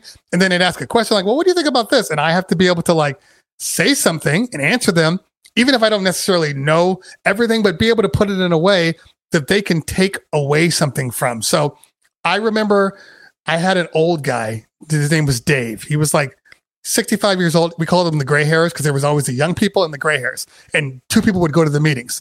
And he would handle like the overall of the meeting, you know, like, but then I would talk the details of it. And then he would a little chime in, almost like a football game where you have the play-by-play, then you have the color analysis. Like I would be the play-by-play guy, and then he would say, and then he would talk a little bit in a story about this thing. So one day we had a really, really big meeting, and it was for the city of LA, and it was like all the top people, like UCLA Anderson School of Business was there, and like I'm up on the panel talking about sales tax and futures and all these things. And I was nervous. And I remember Dave saying to me, look, no matter how nervous you are, no matter what you say, just remember this. When you sit down at this table, everybody that's watching you just assumes that you are the professional. They just assume that you know exactly what you're talking about. So, you know, don't give them a reason to second guess that. So I started to understand that when I get on a microphone or when I get in front of a camera, that people are assuming that I know what I'm talking about. So why not just continue to do that? But more importantly, he was really good at BSing. He was really good at saying things and making statements that weren't absolute. And I would take that from him and be like, I want to learn this, Miyagi. Like, this is amazing. So anytime I say things, it's never to a point where, I might say something like, I don't like this product and this is why I don't like this product. But like anytime I make a statement about a corporation or about a business, it's never to a point where it can be damning. Like you can always take what you want out of it, but then also another perspective can take a completely different thing. So, right. It's like you said, you're being real and just saying the truth about what you think and being authentic, not you're giving constructive criticism if you're criticizing. So I had another YouTuber and we were talking about manufacturers and we were talking about a particular company, and he was like, oh, I don't do reviews anymore. I don't ask for early products. Yeah, it's just not my thing. And we were like, well, that's weird. Like, you don't typically hear that from people. There's got to be more to this, right? He was like, well, he's like, I don't know. I did a review once and then, they got mad at me and I was like, I don't even want to do this anymore or whatever. And I'm like, what's the review? And he was like, oh, it's still on there. You can watch it. So that night we end the stream and I go and I watch his video, and the video is literally him and his boy. And first off, his boy has nothing to do with his channel. He's not a part of it. So why is he even in the stream? And he's like, so they're filming this video and he's like asking this guy, hey man, what do you think? And he's like, these faders are just shitty. Oh, why did they do this? This is dumb. And the guy is kind of laughing along with it. It's like, yeah, I know. So after I watched the video, I'm like, hey man, I completely understand why they got mad at you. This is jacked up. Like, this isn't really you being constructive. You're just being an asshole on camera. You got to know that. That's why they were angry. Because, like, I have said things about manufacturer products all the time. Like, I don't like this. But I will say, I don't like this. And this is why I don't like it for me. This is what I wish they would have done instead. But you may like it. I can only talk about my perception of a product. Right. So when I finally got a hold of, like, in music, perfect example, and I'm talking to the Rain guy and he's like, and I'm like, look, I just want to let you know, like, I don't know how you feel about my videos, but I'm going to be honest with people because they want honesty. And he was like, nope, I want you to keep doing what you're doing because your word means so much more than somebody else that's just, spitting out party line information, reading from the hot button items that they sent you with the gear. You know, like I'm actually saying, no, this is what I like about it. I don't like this, but you might find it. This is the reason that doesn't work for me. And maybe you'll hear it and go, yeah, it doesn't work for me either. Thank you for telling me that. Versus me just saying, glossing over something, and then you get it and you're like, why didn't you mention that if I press this button, my computer explodes? You might have wanted to mention that to me. Like, oh, right. Sorry. You know, so so the honesty part resonates with people. I don't know why. I mean, I know works for me. I don't know why it resonates with people the way it does. I'm not complaining. But my wife says it all the time. I cannot believe when I get off my stream and she's always, it's because typically I start at 9:30 and I get in the room. It's like 12:30. She's usually making lunch for herself. And she's like, I cannot believe people sat there and listened to you for 3 hours. And she's right. She's right. I can't believe it either. But what are you going to say? Well, it's working. Go for it. No, that's good to know. I want to do some more streams like that on Twitch. And it's been a hard, definitely, because I'm so known for DJing and this and that. So I've been trying to figure out ways to enter into it. And it's interesting to hear your people take are on more it. People are more accepting right now. I would say prior to quarantine, people were always like, stay in your lane. But now they're like, huh, you want to do that? Let's see what happens. The lane? Yeah, exactly. So do you? I know. Even with this, this podcast's gotten a lot more noticed and traction, you know, through the time of doing this, because we're not even out there DJing and a lot of people are DJing on Twitch at this point. So yes. Like we said, I mean, I've turned off most of the alerts for Twitch, and I still got like 7,000 of them while we've been doing this podcast. I mean, I keep turning them off. I don't want anyone's notification on. You know what? The only problem I have with notifications, it's always at the same damn time. So like at 5 o'clock, all of a sudden you get 30 notifications. You're like, I'm trying to do something. 4 o'clock. Yeah. Because everyone on the West Coast wants to hit. I don't know. Why is 7 p.m. the time of Twitch? Everyone picks that 7 p.m. time. I'm like, that's when I'm eating dinner with my family. Yes. I've never watched a stream at 7. I mean, maybe they're packed with other people, but like 7 is the worst time. You know what I mean? Yeah. Either do daytime or later for at least me and family. Yeah. I was always a big fan of like 6 o'clock, because 6 o'clock you're kind of in the middle. It's 9 o'clock for East Coast, so they're done with dinner. 6, you're not having dinner yet. That seems like a good window. But 7, like my boy, you know, Kid Cut Up, you know, he does his at 8, and I'm just like, and I always get into his show at like 8:45, and he was like, I'm like, sorry, I'm late. I'm cooking dinner. Every time you're on, I'm cooking my kid dinner. To sleep. Exactly. Any 8 o'clock is not happening for me. 9. Right. I know.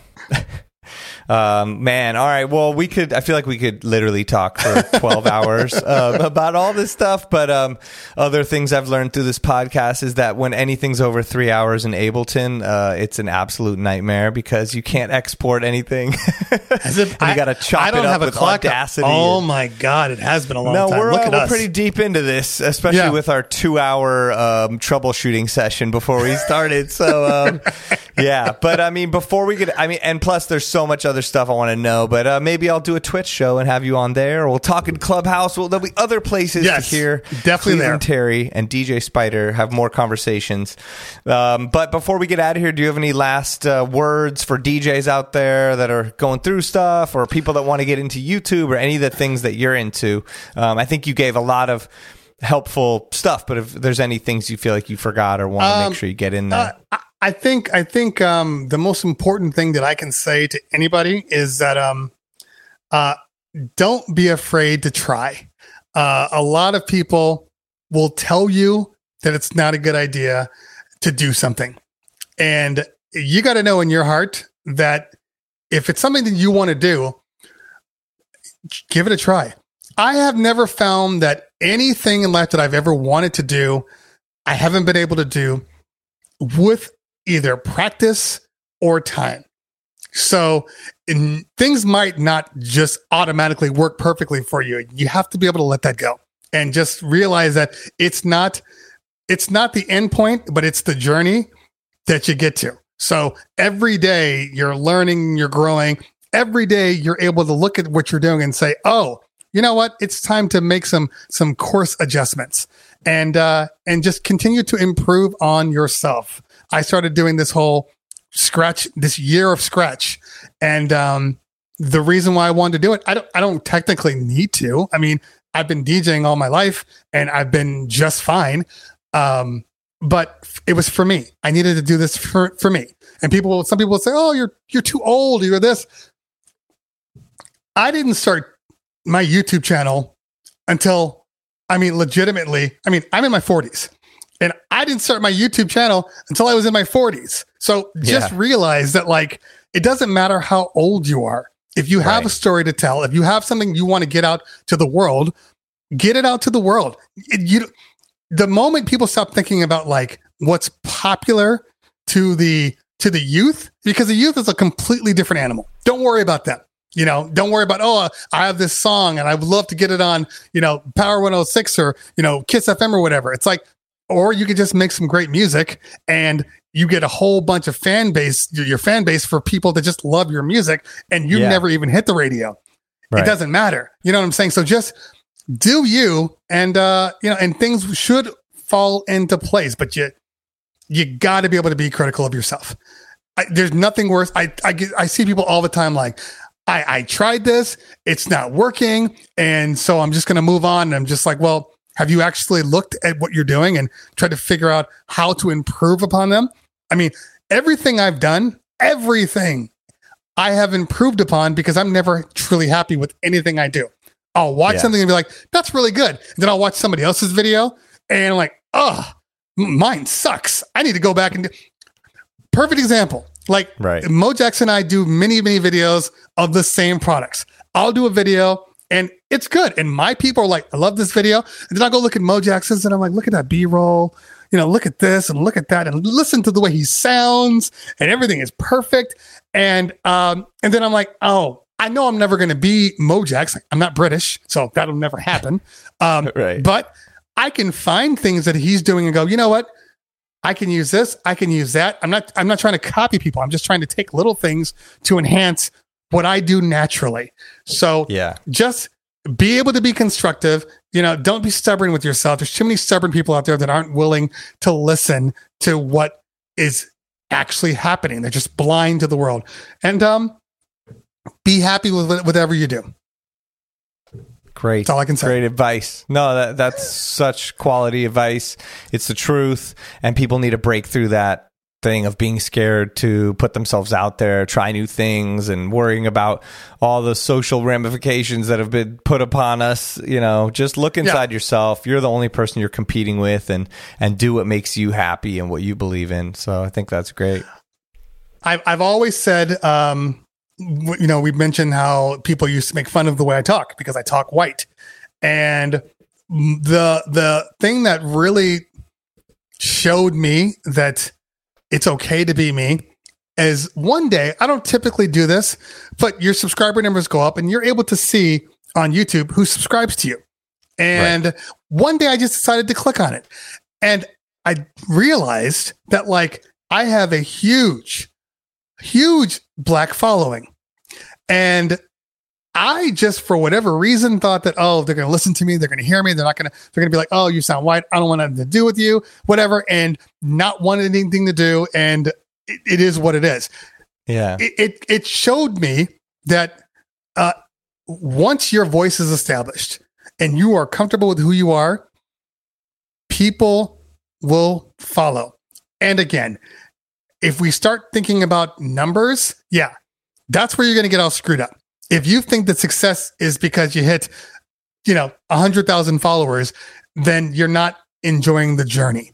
There's always little successes in everything you do. 1,000, 10,000, 20,000. There's always, you have to be able to take those and find goodness in them. Yeah. Okay. Yeah, no. Yo, great advice. Universal truths right there. And I think people will get a lot out of it, young and old. So thank you so much. You're welcome. Thanks for coming on the show. I mean, we got to do another one, or we got to do a Twitch or Clubhouse for sure. We'll be talking about a lot of things. Definitely want to do something with you. I'm only partnering up with people that are in the same mind frame as me now. That's just where we are. As you should, no more BS in 20 and 21. We just got to start doing what we need to do. Exactly. I'm with that. All right. Do what you need to do. That was the Green Lantern thing he kept saying on our episode too. He said, I'm just doing what I'm supposed to do. And I said, I know, but that's another one of those common sense things I think not everybody understands. So exactly. But do what's right for you. I agree. Amazing. Well, Cleveland Terry, thank you so much for coming on the podcast. And where can everybody find you? What's the address of your YouTube and Twitch and all of those things? So all of the online web-based things are all the websites, and then Cleveland Terry, obviously one word. So YouTube, Cleveland Terry, Twitch, /Cleveland Terry. Socially, everything's with an underscore. So Cleveland Terry with an underscore for my Twitter, for my and for my IG, where I spend the majority of my time is on IG. I just can't get with Twitter. I try. It's just like a wasteland. So I'm on IG a lot. Make sure you follow me there, and check out my stuff when you get a chance.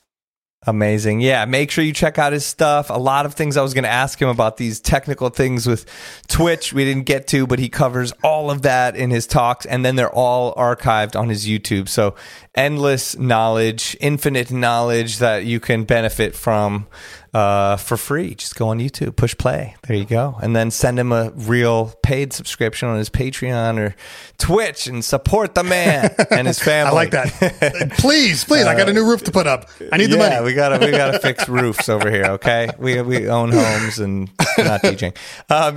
Thank you so much. We'll talk to you soon. Peace. Sounds good, pal. Appreciate you. Thanks for having me. See you soon. Later.